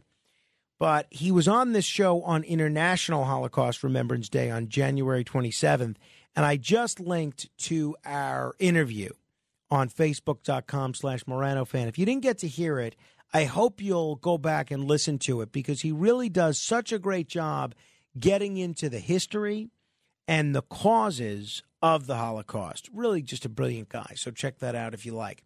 Facebook.com/Morano fan. That's Facebook.com/MORANO fan. Meantime, Pamela is in New Jersey. Hello, Pamela. Good evening or morning. Morning. I think the Teixeira dude ought to have to listen to The View for a year. That should be punishment enough. Okay. That might violate certain precepts of the Geneva Convention under cruel and unusual punishment. So, and that's although I guess he's not a prisoner of war, but that's very funny. Hey, you know what annoyed me? I had a coworker years ago, maybe about 10 years ago, and we got along. We were friends, and then towards the end of our time working together, we developed a little bit of a romance, and it was fine. But nothing inappropriate. We were both single at the time, and we would see one another from time to time. And then I don't want to get into the details of this because it was very well publicized at the time, and it caused me a lot of grief. I brought her to a wedding, which may or may not have been the wedding of John Gotti Sr.'s grandson. And she made a total spectacle of herself. Really, was a mess. I don't know if she was drunk or on something or whatever the case may be. But, it was written about heavily at the time. I have no desire whatsoever to revisit this story. But so I talked about it on the radio, did not mention her name, changed her name for the purposes of radio. Newspapers then wrote about the story and caused me a lot of problems, okay? And I was just incredibly embarrassed because I like to go to a wedding and sit in the corner and drink quietly and make conversation, not to be the person everyone talks about at a wedding at all. So anyway, I kind of did a mildly entertaining, complaining rant on the radio. And I think this was about, what year is it? It was about 8 years ago. And 8 years ago, right around then. And I have not seen her since. So last week, I have this email list that I use, that I mail to from time to time. And if you want to be added to the email list, just email me, frank.morano@wabcradio.com, and I'll add you. Right now, my wife audited my credit card last week, and she found that I'm paying $130 a month for this service. So I'm hoping I get my money's worth by being able to send out some more bulk emails before I cancel it. Anyway, so I can see who subscribed, who unsubscribes after my emails. And wouldn't you know it, this woman, and I haven't seen her in a while, but this woman unsubscribed from my email list. Now, I was so annoyed and insulted by that. How does this woman come with me to a mafia wedding and then make a spectacle of herself and then have the audacity to unsubscribe from my email list? It was really annoying. So that's that. Everybody else that unsubscribed, fine. You don't want to get my emails, you don't want to get my emails. But I didn't like that one bit. I'll tell you what also annoyed me. My friend was a sanitation worker, a chief, really. And he moved down south, moved to Virginia, I think. And he came up for the sanitation commissioner's wake on Sunday. And I saw that I had a missed call from him.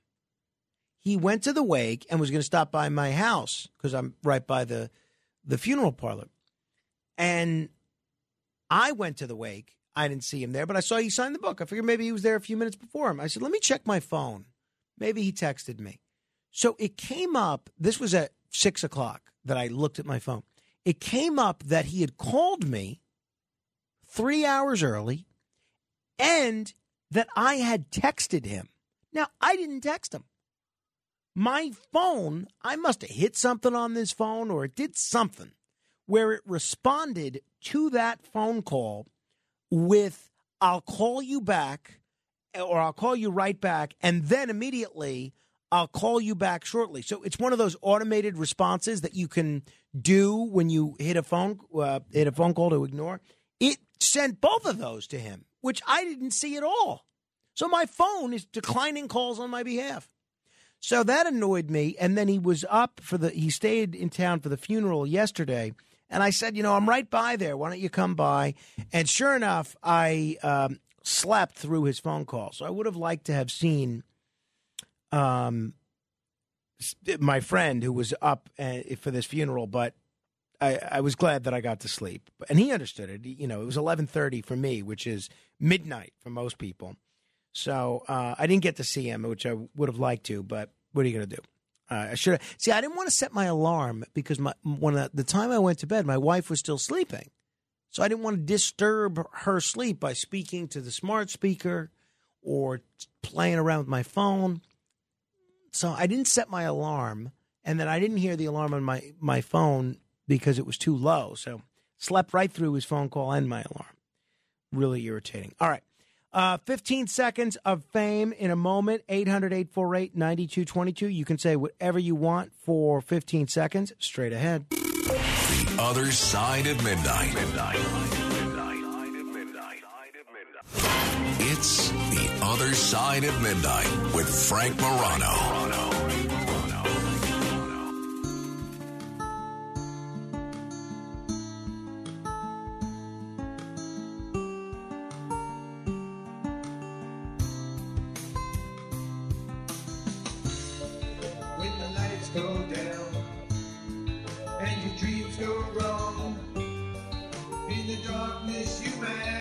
A place to hide.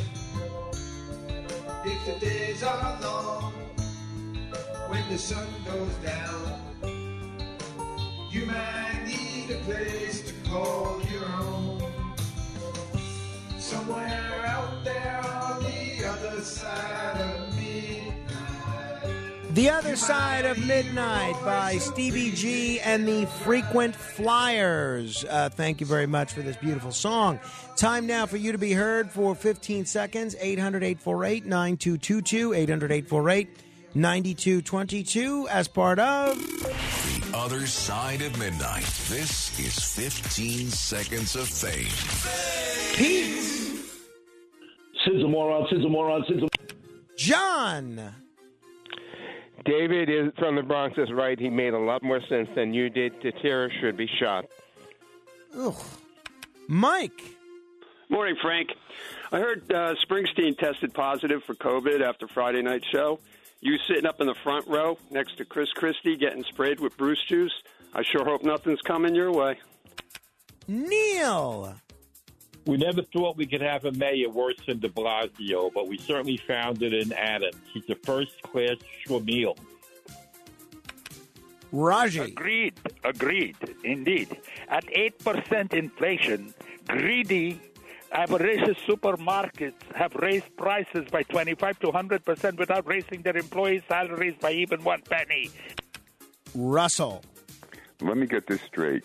D.A. Bragg overcharged Jose Alba with murder when Alba only committed manslaughter or aggravated assault. So instead of charging lesser-included offenses, Bragg folded to powerful commercial interests, let this criminal Jose Alba walk the street, and now... Robert. Roger, Congressperson. Make fentanyl a Schedule I drug, illegal as heroin. And Billy.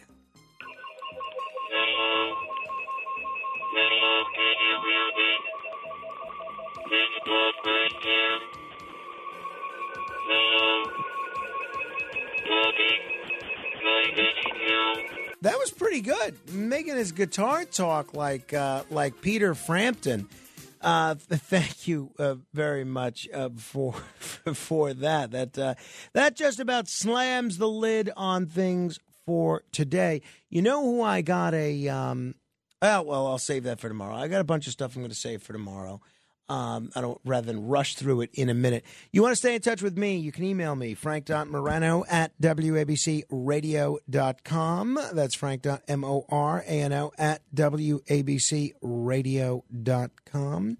And you can also find me on Twitter @Frank Morano. That's Frank Morano. Tomorrow, it's Dr. Sky Day.